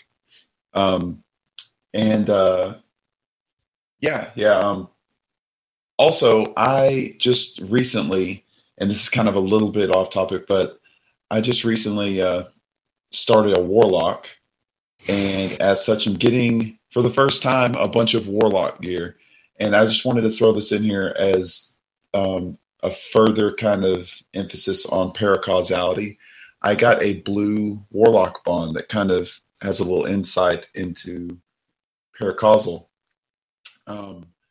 It's called Creation's Wind. It's a rare warlock bond, and it says the light releases us from causality. It smooths the contours of what we can and cannot do. Obviously, the light part of that flavor text doesn't really apply here, but the fact that it smooths the contours of what we can and can't do makes the seemingly impossible possible. But yes, if no one else has anything on that card, I have the next one, which is called an incision. Verse 3-1, an incision. Saith Oryx, my siblings, our children, are scattered across many moons, and we live in the cold dark between suns. What will we eat? How will we speak? Savathun said, Oryx, my brother and king, I have studied the wounds cut by the worm our god. Also I have studied the manner of your death and return. These two things are the same, for they are predicated on death and the passage through cut spaces. Let us practice the sword logic until we are sharp. Then we may cut our own wounds and step through. But Xivu-Arath said, Sister, I am already sharp. Look, my sword cuts into another space. And she cut her way between the moons, through the green fire and joyous screams. 3 kingdoms grew swollen in the sword space. They were the gaze and glory of Oryx, the cunning and knowledge of Savathun, the triumph and brawn of Xivu-Arath. These kingdoms were created from the minds and worms of our lords. They were Coterminous. These kingdoms were created from. They were Coterminous with all spaces consecrated by our hive. Through these spaces passed speech and food, and all the moons were bound close. Saith Oryx, this is where I went when I died. Let us establish our thrones here. For I am Oryx, the first navigator, and I shall chart death, and my throne shall be carved of osmium.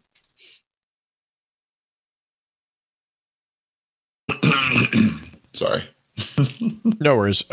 Just real quick, Coterminus is literally having the same boundaries or extent in space, time, or meaning.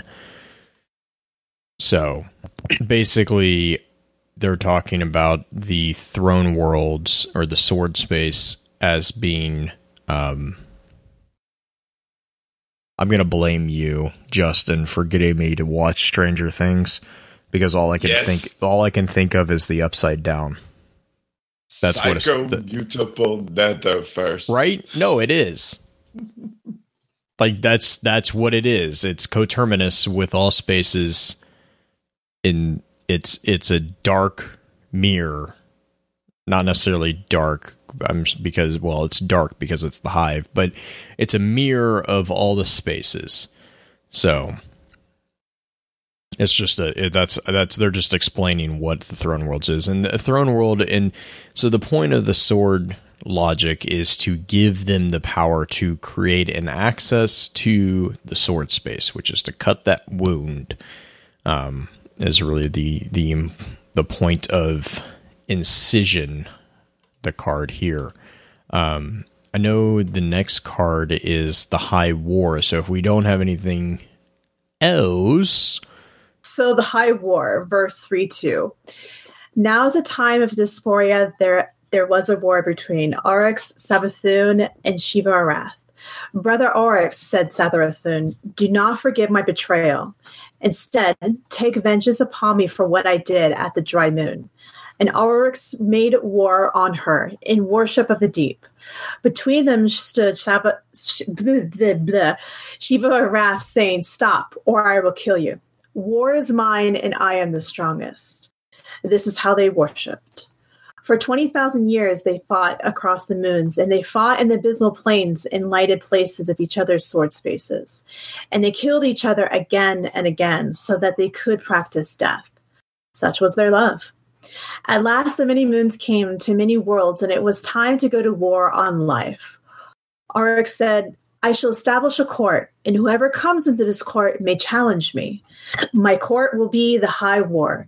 It will be a killing ground in a school of sword logic we have learned from our gods. Savathun thought this was a great idea. She made a court called the High Coven. Shiva Arath said, the world is my court, wherever there is war. So yeah. So Court of Oryx and how it was established. So, forgive me. So from what I'm understanding here is that they honed their skills upon each other to piggybacking off what the last card was saying. Correct? Yep. They found a loophole. So okay. Sword That's logic, what I was gathering. Right. Sword logic, you have to, you have to kill. Well, right. They found out, hey, you can kill me in the physical world. My body just snaps over to the throne world, and I come back over, and you can kill me again, and we don't really die. Okay. But that's what I thought that was going on, but I was just like, am I understanding this right? Yeah, they found a loophole in the system, basically. And I know, just real quick, I know a lot of people have kind of made the comment of, in this amoral world of, extreme Darwinism, extreme survival of the fittest, is there a place for love, in the sense of, familial love or anything like that? And the answer is yes and no. Yes, in the sense of what you abstractly call love, but no in the sense of what humans would identify as love. Their concept of love, the Hive's concept of love, is this right here. They kill each other in infinity. They give, because via sword logic, by killing and by being killed, they either gain strength or give strength to one another. And so they support each other. That's how they grow. And That's kind of the demented logic of sword logic. So I wanted to just toss that out because I saw there was a question. I think Kashin tossed that question up in chat earlier.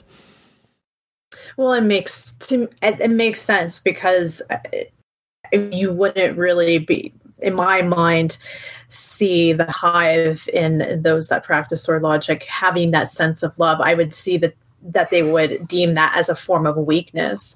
Like, why would you, sacrifice yourself or do this for someone else when you should be the one being the victor, perpetuating on, like that person is weak. So it makes sense that in their warped world that this is their version of support and quote unquote love. So, and it makes you wonder if this is something that is just among the sisters, or is this something that is seen throughout the rest of the hive too? Like, I would say that it's seen. Oh, yes, I think that it's seen throughout the rest of the hive, especially in the ascendant ranks. Because again, remember, the ascendant ranks have these throne worlds, so they have this loophole. And then you have the court, the entire court of Oryx, which we will get a little bit later,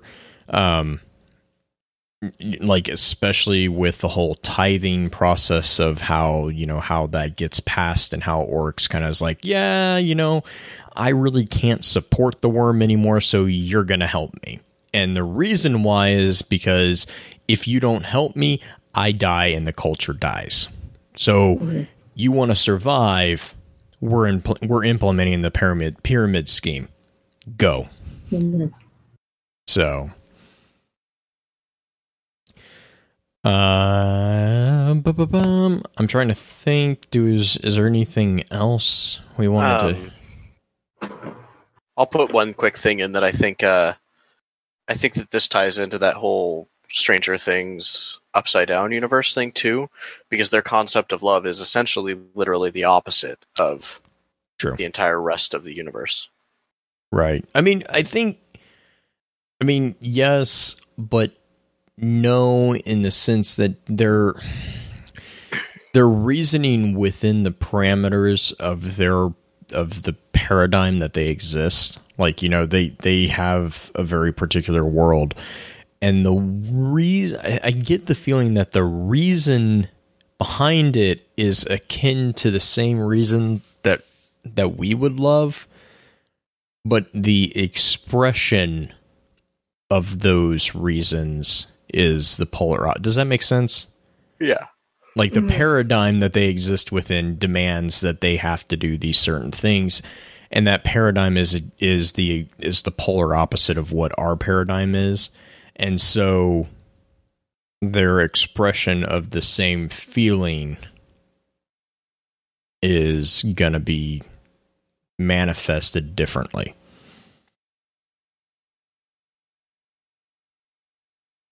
Right? Right. Okay. Yes. I'm like, am I going off my rocker on this one? So, yes, but yeah, you're also right. Yeah. We're following you. We're equally falling off that rocker at the same time. All right. Do we want to go to the next fragment? Sure. And I believe that one is star by star by star. Yes, it is. And that is me. All right. Beneath a green fire and fire sky in the throne world of King Oryx, our lord's embrace, we the Hive have watched as Savathun puts her arm around Xivu Arath, and Xivu Arath clasps forearms with Oryx, and Oryx takes Savathun by the shoulders. They are huge, and they burn with furious power. But this embraces weakness, and we despise it. Never before have we despised our lords. Have they failed us? We the Hive have been driven back, world by world. I am at my end, Savathun says. I plot and plan, but I cannot gather enough bloodshed to feed my worm, and the harder I try, the hungrier it becomes. I slaughter and kill, Xivu Arath says, but the harder I fight, the more my worm demands. I too am at my end. The Ecumene war angels have killed me so many times, Oryx says, that I dare not go into the universe, lest I need my might to protect myself. My worm chews at my soul in hunger. Is this the end of our crusade? Are we, the Hive, unworthy to exist? Xivu Arath puts down her great hand. We should retire and gather our strength. Savathun closes her eyes in puzzled defeat. We should beg the worm, our god, to tell us what to do. But King Oryx, who knows best the beauty in the final shape, roars at them. Have you learned nothing? Would you deny our purpose? Whatever we do, we will do by killing, by an act of war and might. That is the final arbiter we serve, the violent arbiter, and if we turn away from it, we deserve to be eaten. No, we must obey our natures. We must be long-sighted and cunning and strong. We must take this gift the worm our god has given us, this challenge, and find a way to keep existing. How will we feed our worms? Xivu Arath asks. I know, says cunning Savathun. I know a way, but it won't work unless we are killing the Ecumeni by the billions. How can we beat them? If we cannot beat their strengths, says Xivu Arath, we must infect their weaknesses. But they are lords of matter and physical law. I know a way, King Oryx says, but it will require great power. More power than any one of us can claim. Then kill me, says Xivu Arath, and use that killing logic, the power you prove by killing something as mighty as me. So King Oryx took his blade and beheaded Xivu Arath. And strangle me, says Savathun, holding a blade behind her back. Use that killing logic, the cunning you prove by killing something as smart as me. But King Oryx turned with the speed and might of Xivu Arath and beheaded Savathun before she could move. King Oryx was first navigator, with the map of death. These were true deaths, for they happened in the sword world. Then he went to the worm named Akka. So this one's pretty relevant because it leads into him taking them, and that's the plan, right? To work at their weaknesses and take them, I assume, and use them against their kindred, in order to win the war. And this also ties into the thing I said earlier, in that to properly honor the sword logic, it's win or die. There's no defensive tact. There's either I can beat everything in the universe or I don't deserve to be here. That right to exist that they mention. Yeah, I would agree. I mean,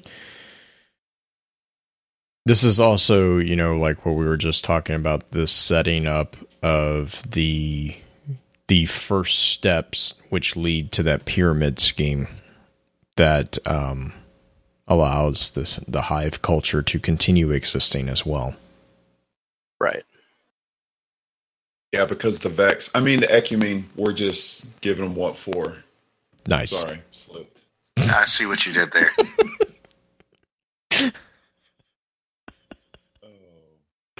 That was, Freud was right. Well played, sir. Well played. Do we want to move on to the King I believe of next Shapes? is the King of Shapes, right? Mm-hmm. All right. And this is where we have, after Oryx killed his sisters, verse 3:8, King of Shapes. This is the coronation of Oryx, the taken king. It happened thus. In the cold abyss of the sword world, King Oryx walked under the cloak of green fire. He walked through the sky, and the sky shuddered and froze beneath his feet. He walked until he found Akka, the worm of secrets, who was denying the truth until it became a lie. Akka, my god, worm of secrets, I am Oryx, sole king of the hive. I have come to receive a secret. I want the secret power of the deep, which you hold. I give no secrets, said Akka, whose voice was code. No, said Oryx, you give nothing. Giving is for the sky. You worship the deep, which asks that we take what we need. Akka said nothing, because if denied this truth, the truth might become false. But you gave us your larvae, the worm, said Oryx. And that is why the worm devours us now, because it was given, not taken. So I must take what I need from you, although you are my god. Said Akka, you have not the strength. But this was a lie. Oryx had killed Savathun, his sibling, and Xivu Arath, his sibling, and he had the sword logic of killing them. The Oryx, the first navigator, set upon his god with his sword, and his words and cut Akka to pieces, and took from those pieces the secret of calling upon the deep. He wrote the secret on a set of tablets, which he called the Tablets of Ruin, and he wore them around his waist. Then Orc said, "Now I may speak to the deep, the beautiful final shape. I will be the king of shapes, and I will learn all the secrets from our destiny." His speech to the deep is not recorded here, but it is known that he returned, and he said, "Now I am Orcs, the Taking King, and I have the power to take life and make it my own." Then he went out into the universe and fought the Usamine with his tablets, and the worms his god was pleased. The worm his god was pleased. I apologize. So that shows that even though he called Akka his god, he was still worshiping one of the other worms. And, that's pretty much where, obviously, Orcs becomes the Taken King. Because he found a way to trick Akka to where you could kill him and use his knowledge to actually talk to the deep himself. Thoughts, anyone? No, I think you summed it up pretty well. I think that's exactly it, right? He took their power to some extent, and it seems like they wanted him to. Yeah. I mean... Yeah. Trying to think.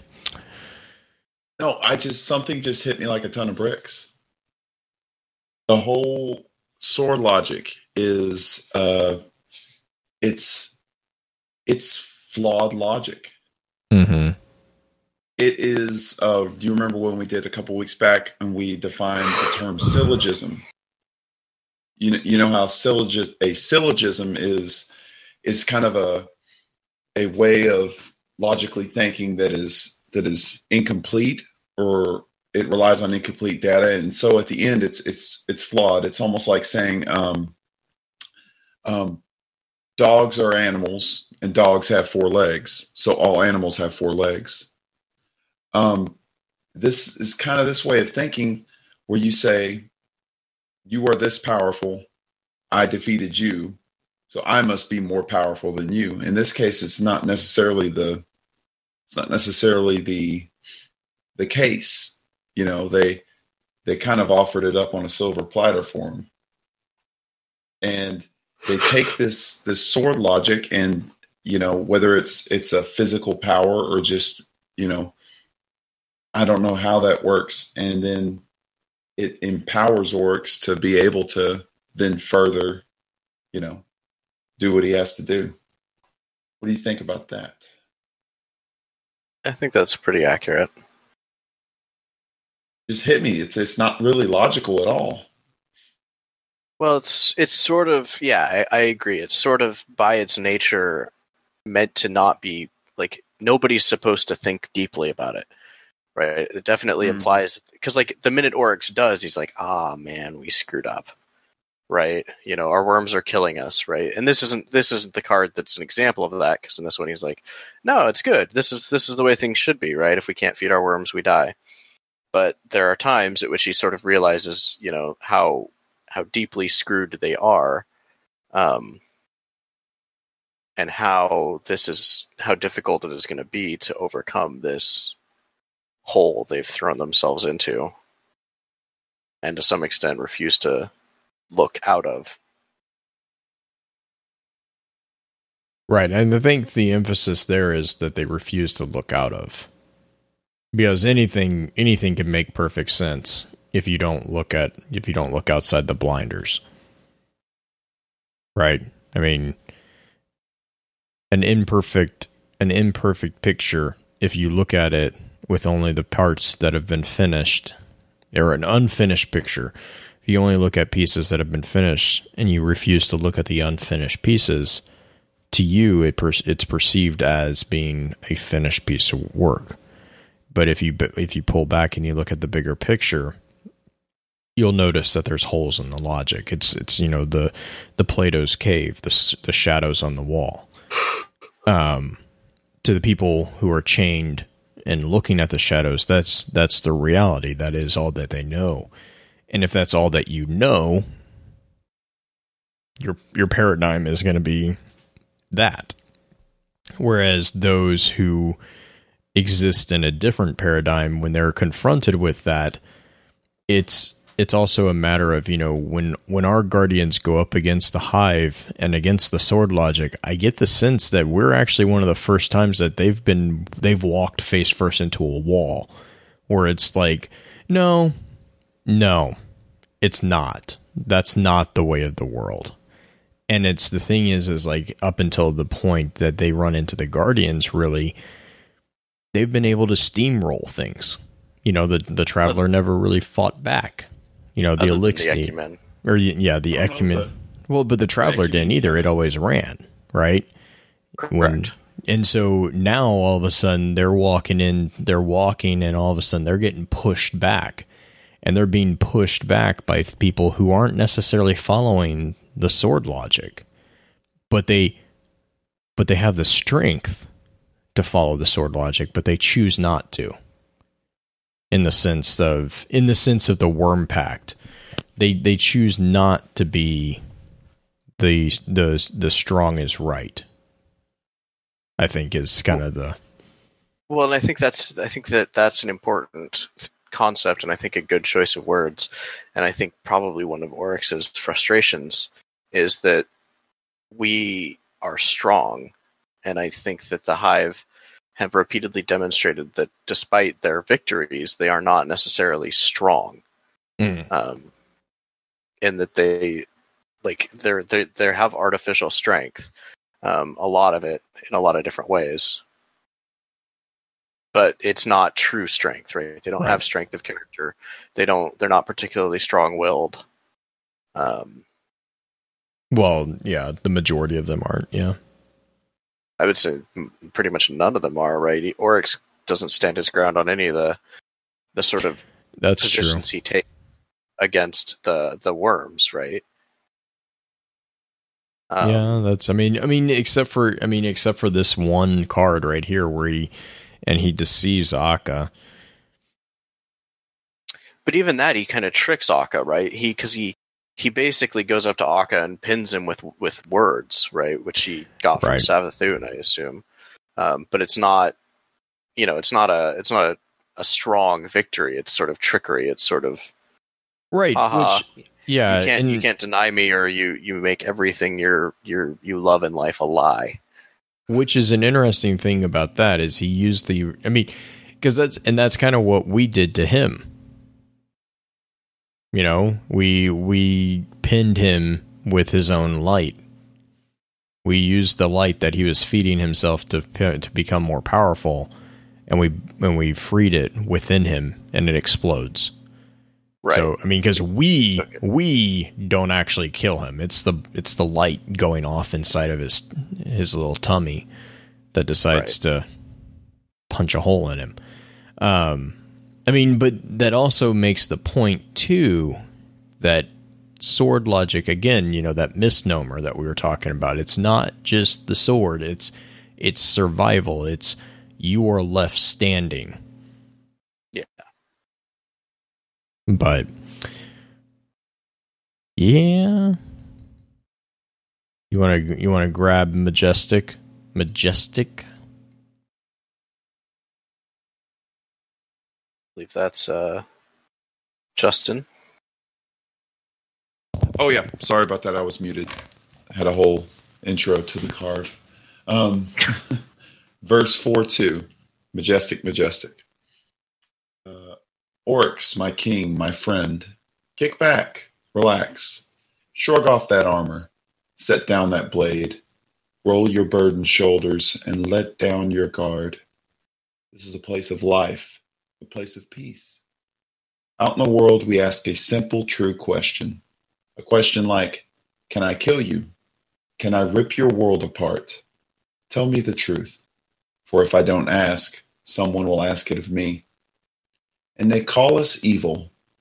Evil means socially maladaptive. We are adaptiveness itself. Ah, Oryx, how do we explain it to them? The world is not built on the laws they love, not on friendship, but on mutual interest, not on peace, but on victory by any means. The universe is run by extinction, by extermination, by gamma ray bursts burning up 1,000 garden worlds, by howling singularities eating up infant suns. And if life is to live, if anything is to survive through the end of all things, it will not live by the smile, but by the sword. Not in a soft place, but in a hard hell. Not in the rotting bog of artificial paradise, but in the cold, hard, self-verifying truth of that one ultimate arbiter, the only judge, the power that is its own metric and its own source. Existence, at any cost. Strip away the lies and truces and decaying tactics. They will call civilization. And this is what remains, the beautiful shape. The fate of everything is made like this. In the collision, the test of one praxis against another. This is how the world changes. One way meets a second, and they discharge their weapons. They exchange their words and markets. They contest, and in doing so, they petition each other for the right to go on being something instead of nothing. This is the universe figuring out what it should be in the end, and it is majestic. Majestic is the only thing that can be true in and of itself, and it is what I am. Whew. Yeah, so this is what Hurt Chain in chat refers to as the Oryx Hypocrite card. So, who do we think is speaking? That's the $1 million question. Toland. I think that's a very, very. This is as soothing as he's ever been. He's not But it's got asking his- him to stay, though.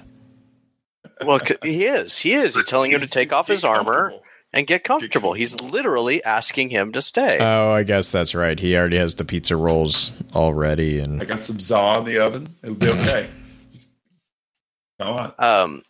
It's got his kind of weird, incoherent speech pattern, and it's also, it's got his kind of weird, snarky tone too. I just really think that it's also part of my theory that the orbs helping us in King's Fall are not him. I think he basically visited his girlfriend and then, went straight on to visit her boss. Yeah. Yeah, I love that it says evil means socially maladaptive. And we're not evil, we're adaptiveness itself. What'd you have, Willie? I was just going to point out that, once again, Dama threw me off track. I hate to say it, but I actually have to agree with Damo as far as Toland goes. God, that must have hurt. And it did. It hurts a lot, honestly. But it's true. Like the concept of sword logic, they're showing right now that for them that's the alpha way to go. Like you want to be the boss, kill everybody. If you can't kill them, you're not the boss. But once again, I'm going to go ahead and say this is one of the big things that we've talked about with Toland. He is the only guardian that we know of right now that has actually spoken directly with the darkness. He says that to, I want to say it was Ariana 3. He told that he heard directly from the darkness itself, but he admits that he has actually spoken directly with it. He knows what it's like, its personality. He is the only one other than Oryx in game, whether it be enemy or friend, that has spoken with the darkness directly. As far as we know right now, of course. I just wanted to point that out. And yes, Damo, Toland does speak a lot like the deep does, like the darkness does, which makes me fear for his sanity as well, but I still have faith in Osiris. I think that if there's ever a Destiny movie, John Lithgow should play Toland. It's just I would think more like John Malkovich. Yeah, oh my goodness. Have you seen Red? I was thinking Gary Busey. Just transport his character from Red and make him talk about the darkness instead of the CIA, and we're done. Ship it. I would watch that movie. Yeah, I would watch it for sure. So, having said that, I did want to define a term that was in that card. It talked about the testing of one praxis versus another, and actually I had to go for this one because I wasn't familiar. A praxis is actually the practice as opposed to the theory of how you do something. So it was just saying one way of doing things versus another way of doing things, essentially. But other than that. Do you want me to go ahead and start with the next one? Yeah. Okay. All right. So open your eye. Go into it. Verse 4-9. This is a long one. The Vex clattered around, constructing large problems. At first, their constructions were deranged because they didn't understand the sword logic, which defined all rules in Oryx's throne world. The geometry perplexed them. I'll cut them apart, Crota said. But just then, the Vex ritual of better thoughts manifested a mind called Qoria, blade transformed. Qoria deduced the sword logic. I have to kill everything, Qoria solved, then I will be powerful. Kurta's gate began to emit warrior Vex, huge and brassy. He leapt forward to fight them, but they blinked away. After they fled from Crota, they killed 2,000 of Oryx acolytes and 10,000 of his thrall. Soon they have established themselves as powers in the world by right of slaughter. Come forth, sister wizards, called Ir Halak. We need you. Ir Anuk pulled a sword star out of the sky. Together the wizards charged it with the killing power and made an annihilator totem, which they used to smash the Vex. Close the wound, Brother Crota, Anuk ordered. We will find a cutting way to destroy them, but only after they stop constructing problems on us. But Qoria had instanced itself to the other side of the gate, built a holdfast to keep the way open. Qoria's objective was to exploit the paracausal physics of Oryx's throne to become divine. It organized a series of test invasions. For 100 years of local time, the siblings fought the Vex. When the Vex came into the sword world, they were inevitably annihilated. But when the Hive went into the Vex world, they lost too much of their power to win. Father's going to eat our souls, Halak sighed. Qoria captured some worm larvae and began experimenting with them. Soon Qoria, blade transformed, manifested religious tactics. By directing worship to the worms, Qoria learned it could alter reality with mind, this is a big word, onto panathogeric effects. Being an effective machine, Qoria manufactured a priesthood and ordered all its subminds to believe in worship. And then it set about abducting and killing dangerous organisms so it could bootstrap itself to Hive godhood. For some Vex reason, Qoria never attempted to introduce warm lava into its mind fluid. Savathun was laughing because she had tricked Crota into cutting that place. This drew the attention of the worm, our god. Oryx called Aaron, set your house in order. So this is, it's really interesting that the Vex trying to adapt sword logic, but the fact that Qoria didn't actually put the worm larva into its fluid mind, to me, signals that they actually were able to see the flaws of sword logic and didn't want all of them to be subjugated to that because they knew it was flawed. So, but yeah, you guys want to add more on to this interesting little little tidbit of information. I think it's worth noting here that this is probably the genesis of Atheon, because we know that he worshipped, or not Atheon, the non-Atheon camp that we fought, because we know they worshipped the darkness. So this is probably, this is probably how they started that process. Which shows a schism in the Vex that we don't usually see. Yeah. Anyone else? Or do you want to go on to the last card for Book of Swords? I'm just happy that Crota threw a party while Oryx was away, and then he got in trouble. He got in some pretty serious trouble. Yeah. Dad's gonna find out. Dad found out. I also think it's worth noting that wherever the Vex are, the sword logic was actually not just like diminished, but completely ineffective there.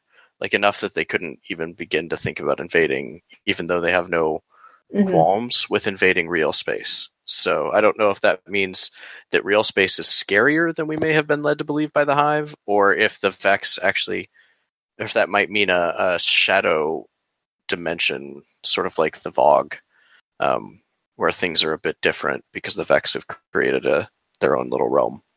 Well, it would stand to reason that a world derived from the logic of its creators would impose on its visitors and inhabitants that logic, right? Right, and that's kind of what I'm saying. Is it a Vex created one, or is it simply a normal dimension where the Hive are much weaker? Because if you notice, in our dimension, actually, Oryx is much weaker. We beat him with one person in the first part. Well, and I mean, again, because the no, I'm gonna get myself in trouble. So if you know the concept of what's called basically hermeneutic phenomenology, it's basically a philosophical explanation of how we what's called co-create the world in which we exist. And kind of the reason why I'm so interested in the Netherverse or the Throne Worlds or the Sword Space, whatever they want to call it, is because in reality and in real space, right, there are laws. There are immutable physical laws. Now, paracausality begs the question of that, but throwing out those, if you follow those laws, like if I'm looking at something and let's say I'm looking at a tree, right? I see the tree. If I can convince myself that the tree is not there in reality, and I try to walk through that space, even though I don't perceive the tree, reality would dictate that tree is still there, right? It will stop me from walking through that space. Right. Whereas, and that's reality. So that's where, Oryx is weaker, because no matter what he is still a slave to those laws. Right? He cannot rewrite physical laws within reality. However, in his throne world, he makes the laws. So if he decides that the tree isn't there, the tree just is gone. Right. And that's why when the Vex punch through and they get into this throne world and they're like, we don't understand the geometry of this world, that's what it's talking about. They don't understand psychomutable realities. They only understand physical mutable realities. Bife did a really good short explanation of this. Psychomutable. When we say psychomutable, that is literally something that you can change the reality via your power of will. Normally, if I needed to remove something, I would have to pick it up and move it. In a psychomutable reality, you just think it, and it's gone. So it's literally your imposition of your will on that reality. The Vex, what this shows is that the Vex have not punctured that type of reality in all their travels up until this point. Now, once they've understood the geometry, that makes them even more terrifying. It also begs the question of this might have been when they started creating things like the Vault, because they're now understanding the geometry of throne worlds. They're understanding the geometry of the space between realities. And so now if they understand that geometry, they can deduce and recreate it, which is kind of where you get, that Vault of Glass-esque, the Black Garden-esque type of portals and stuff like that. But to pull back into this, that's where, it makes sense that they would be weaker in our reality than they would be in their throne world. Right. So, yeah, the entire concept of a psychomutable reality is it's so intriguing. But I could spend hours talking about that. No, could you? So let's move on to something that we have strict proof eternal of. All right, I can do that. All right. Strict proof eternal. I have a gift for you, says Oryx. Savathun, Witch Queen, looks at him with dry wariness. Is it sword logic I need to go into the deep and take your power for myself? Their echoes move among the war moons, walking together on the hull of a 2,000-year-old warship. Savathun's fleet has assembled here, in preparation for an assault on the gift mast. The deep is headed that way, on the trail of its prey, and the hive will be its vanguard. It's a Vex I captured, Quria, blade transform. It made an attempt to puncture my throne. I thought you might enjoy studying it. Oryx pauses, digesting. Through the bond of lineage he can feel Crota killing, worlds and worlds away, and it tastes like sweet fat. Quria contains a Vex attempt to simulate me. It might generate others. You, perhaps. Or Xivu Arath. I've left it with some will of its own, so it can surprise you. I suppose it'll blow up and kill me, Savathun grouses, or let the machines into my throne, where they'll start turning everything into clocks and glass. If it kills you, then you deserve to die, Oryx says with a quiet thrill, a happy thrill, because it is good to say the truth. I don't have strict proof yet, you know. Savathun strokes the void with one long claw, and space-time groans beneath her touch. This thing we believe, that we're liberating the universe by devouring it, that we're cutting out the rot, that we're on course to join the final shape, I haven't found a strict eternal proof. We might yet be wrong. Oryx looks at her, and for a moment, just a moment, he is nostalgic, he is sentimental. He thinks, imagine the years behind us, the things we've done, and yet being old doesn't feel like a scar, does it? It hasn't left me dull. I feel alive with you, and every time I step back into this world for my throne, I feel like I'm 2 years old again, at the bottom of the universe, looking up. But he says, sister, it's us. We're the proof. We the hive. If we last forever, we prove it. And if something more ruthless conquers us, then the proof is sealed. She looks back at him with eyes like hot needles. I like that, she says. That's elegant. Although, of course, she has had this thought before. So this is an interesting card because it really upends, or not upends, but it adds some shadows to a lot of the previous stuff about in the Books of Sorrow. It's got some weird rationalization, sort of solidifying thought from Oryx. He's convincing himself maybe that that this is the truth, and it feels good to say the truth. Like maybe this isn't the truth, but he really needs to think that, and it shows that Savathun is not anywhere near as deep into the Kool-Aid as Oryx is. Right? She has big doubts here. She's like, I don't know if our path is the right path. I don't know if we're doing the right thing. Yeah, I mean, I Sorry, I had a frog in my throat. It's fine. But I think that it's important because I think Savathun, like, there's a lot of supposition that we'll see Oryx as sisters at some point. And I think it's worth noting that we might not see Savathun as a villain or an antagonist. There's every chance that she's drinking somebody else's Kool-Aid and that she she may not like the worm path and may want out of it. We don't know.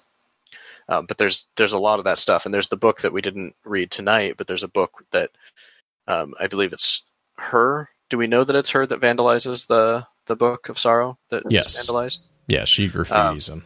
So, well, Yeah. We think it's her, but it could be someone else pretending.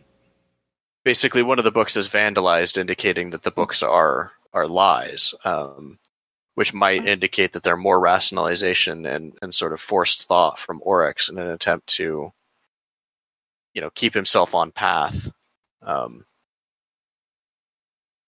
instead of, as we were saying earlier, instead of debating what he's doing and trying to figure out if this is right, or he's just sort of reinforcing his thought patterns and assuming that he's right. Right. And I wanted to point out real quick, Savathun is actually one who followed the worm god the most, leading up to the Krill becoming the hive. Like, it was Savathun who was listening to the worm when it said, "Don't sell the ship, use the ship to dive deeper. You'll find us." So, what that has to do with sword logic is just a simple fact of how things went with the hive.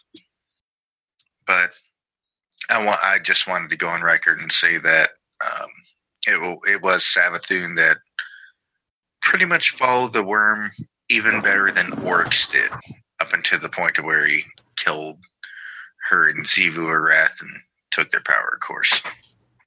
Anyone else? I would agree with that, in that I think she is the smartest of the sisters, right? That seems to track with their roles and their true natures as such. But what I think is interesting about that is that, generally speaking, it's easier to enslave people who aren't quite so smart. And so maybe that's why there's a crack in her devotion. Because things aren't lining up, right? Things aren't working out the way they kind of thought they might. And so now maybe she's like, well, I might need to hedge my bets. Because she, unlike Xivu Arath in the previous card we read, she was not going to give up her life willingly, right? The passage said she had the dagger behind her back. She was intending to kill Oryx instead. And even here, she wants to steal his power rather than kind of let him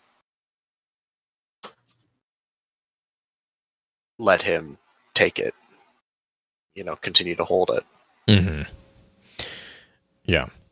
Well, that kind of goes back to what I think Justin was saying too earlier about the incomplete logic. Right, and that's why I was saying he has to reinforce it. He has to convince himself.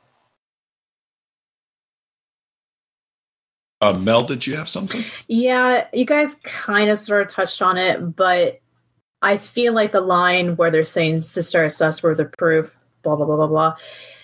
It almost feels kind of condescending to me, in the sense that they're kind of realizing, okay, yeah, if we go and we sort of logic and we kill everything, we cut out the rot, all we have left is us and our worms. And it's kind of being them saying like, okay, yeah, we'll live forever, and kind of acknowledging the fact, well, if we actually follow through with this plan, we won't live forever, because we still have to find a way for our to get rid of the worms. They will devour us. If there's no one left to devour, then what do? They're going to devour us, and therefore, if they are the strongest, they will always be the strongest. And I feel like this whole entire little bit of conversation is them kind of playing at the fact that they kind of know that this is kind of what's going to be going on, that they're like you guys were pointing out earlier, that this is not actual, like it's not actual logical, that there's holes to this logic, there's fallacies to it. So that's all I had to add. Yeah, and I just wanted to make the point that Savathun,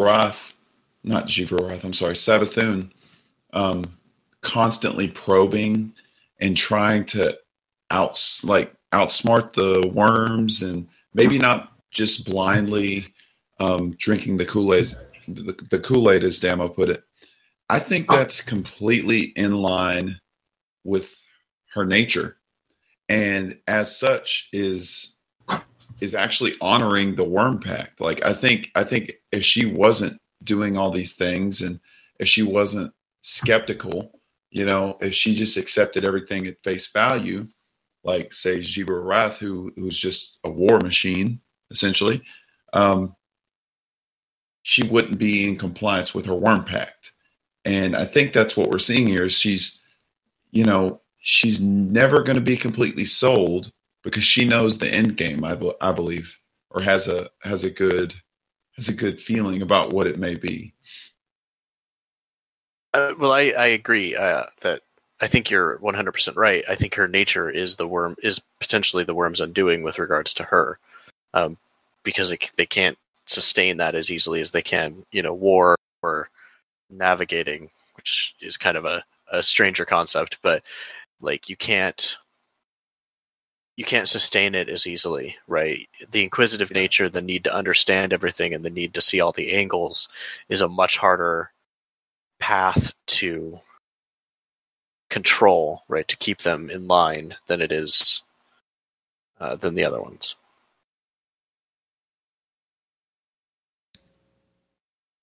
I would, yeah. I mean, and I think that really hits on why it's so difficult for Oryx, especially, but also possibly why it gets to a point where he sets up the structure the way he sets it up so that it's easier for him, because ultimately when he's done setting it up, the sword logic is met. The Worm Pact is met. The sword logic is being met because the Hive are still surviving, and everything's pretty much, pretty good. And that is the one final thing I did have here is there's the quote on Dreadfang. And it kind of ties into the whole concept of sword logic in the sense that it says, "Kingly brother, I thank you for the gift of your failure. The sword logic demands a pinnacle." And so, again, it's that iteration of the sword logic demands that there is something at the top, that there is a final shape. There is something that is the victor. And I kind of want to close out with the summary that we got from the Game Informer articles, recently. There was actually a blurb about the sword logic, and it kind of defines it in the sense of everything that we've kind of been talking about here too, is in that kind of, yeah, this is what it is, but we don't really answer what it is. And the quote says, "The sword logic is the guiding philosophy for the Hive, a sort of metaphysical principle that justifies the horrific actions across the universe. As guided by the worms, the Hive value killing as the greatest act and the path to becoming stronger.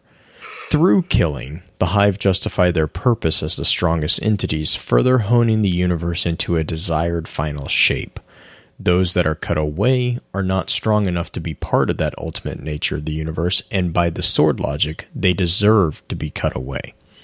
Through this principle, the Hive are able to garner ever greater power for themselves and even carve out their own personal dimensions, which they call throne worlds." That's the end of the quote.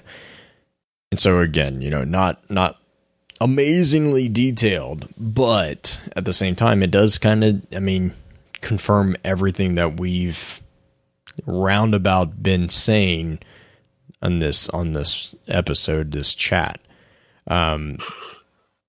We covered pretty much everything that was talked about in chat. We talked on the egocentrism versus allocentrism, that those philosophies are very, very prevalent, especially with the King's Fall raid. There is a small thing that we talked about near the end of the chat too, and that kind of nods to the idea of that morality thing that we were talking about.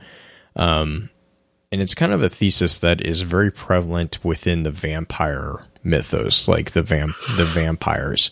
And that is the concept that death gives value to life. If you don't have death, if you don't have to worry about dying, you don't put value on life. And that really explains why the Hive kill with impunity. Like they just kill. They don't care. Because to them, death it's not anything to be worried about or concerned about. At least not to the Ascendant Hive. If you remove that final threat of death, eventually you lose the understanding of the value of life. And that's where the perverted justification for killing everything within the Hive structure really comes from, in my mind. I mean, think back to just taking the Hive, thinking back to the Krill. The Krill only lived for 10 years. They were very obsessed with living for those 10 years, and they were very, very concerned with not being able to do what they wanted to do within those 10 years. Now, fast forward, and you have Hive, who they've lived for eons. They don't care. They're getting bored doing all this stuff, and that was just another part of that worm pack conversation that we had. But other than that, I mean, everything really, we touched on everything. I think it's time for some shout outs. Damo, you want to lead the charge? Mostly just shout out to you guys for involving me in this chat. It was pretty fun. Awesome. Well, we really appreciate it. I do want to give 2 shout outs myself. First shout out is to an episode that will be coming out on September 1st. It is our cosplay behind the scenes episode with Mel. Everyone, please be sure to give it a check it out. It was extremely fun to record, and we hope that we gave everyone in the Discord chat a chance to ask their questions, and so we hope that you guys enjoy that. I know we enjoyed recording it. And then thank you again to all that were involved with the Destiny Community Con for this year, 2016. We had a blast. I'm literally cannot wait until next year. I'm counting down the days, trying to figure out what we're going to do and how we can make our involvement better. But thank you so much to the volunteers, the organizers, just the people who showed up. I mean, all of you really just, it was an amazing experience. So I'm gonna hand it off to Justin. Yeah, just hype is in the red zone. I'd like to thank Damo for coming on, being an awesome guest host, and that's not just because he agreed with me an uncharacteristically Damo amount. So, that's awesome. And I'd like to welcome Mel. Having had you on a few times, I'm really looking forward to having you on more and getting to kind of cruise through the lore. A big shout out to, I won't even try to start listing people at Destiny Community Con that I met.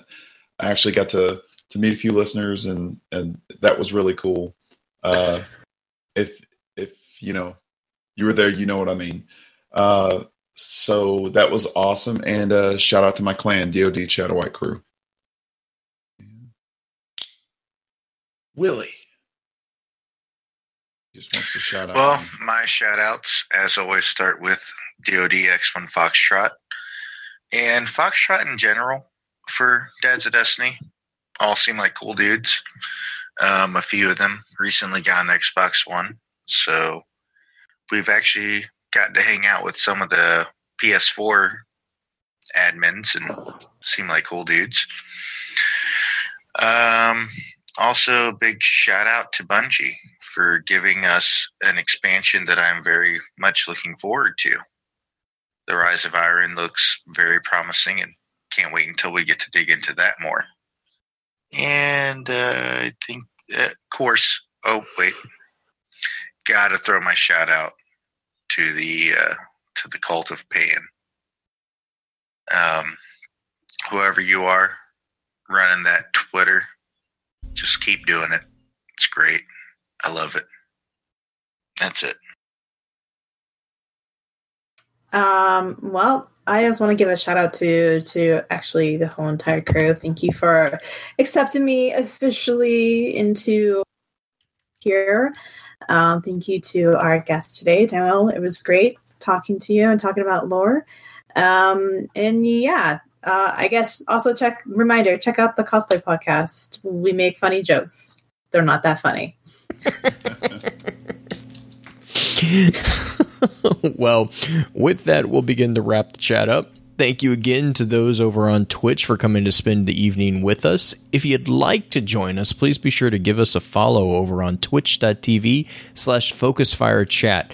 Links to all our sites can also be found with our episode archives over on www.focusfirechat.com. Thank you again to Damo for taking time to join us tonight. We're really looking forward to having you back on later. Please be sure to email us at focusfirechat@gmail.com with any feedback or questions concerning the podcast, and let us know how we're doing by giving us some feedback on iTunes or through email as well.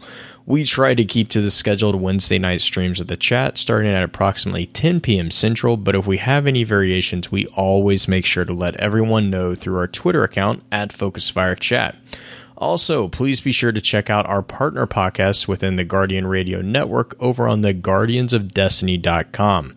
So, until next time, focus your fire and may your light shine bright.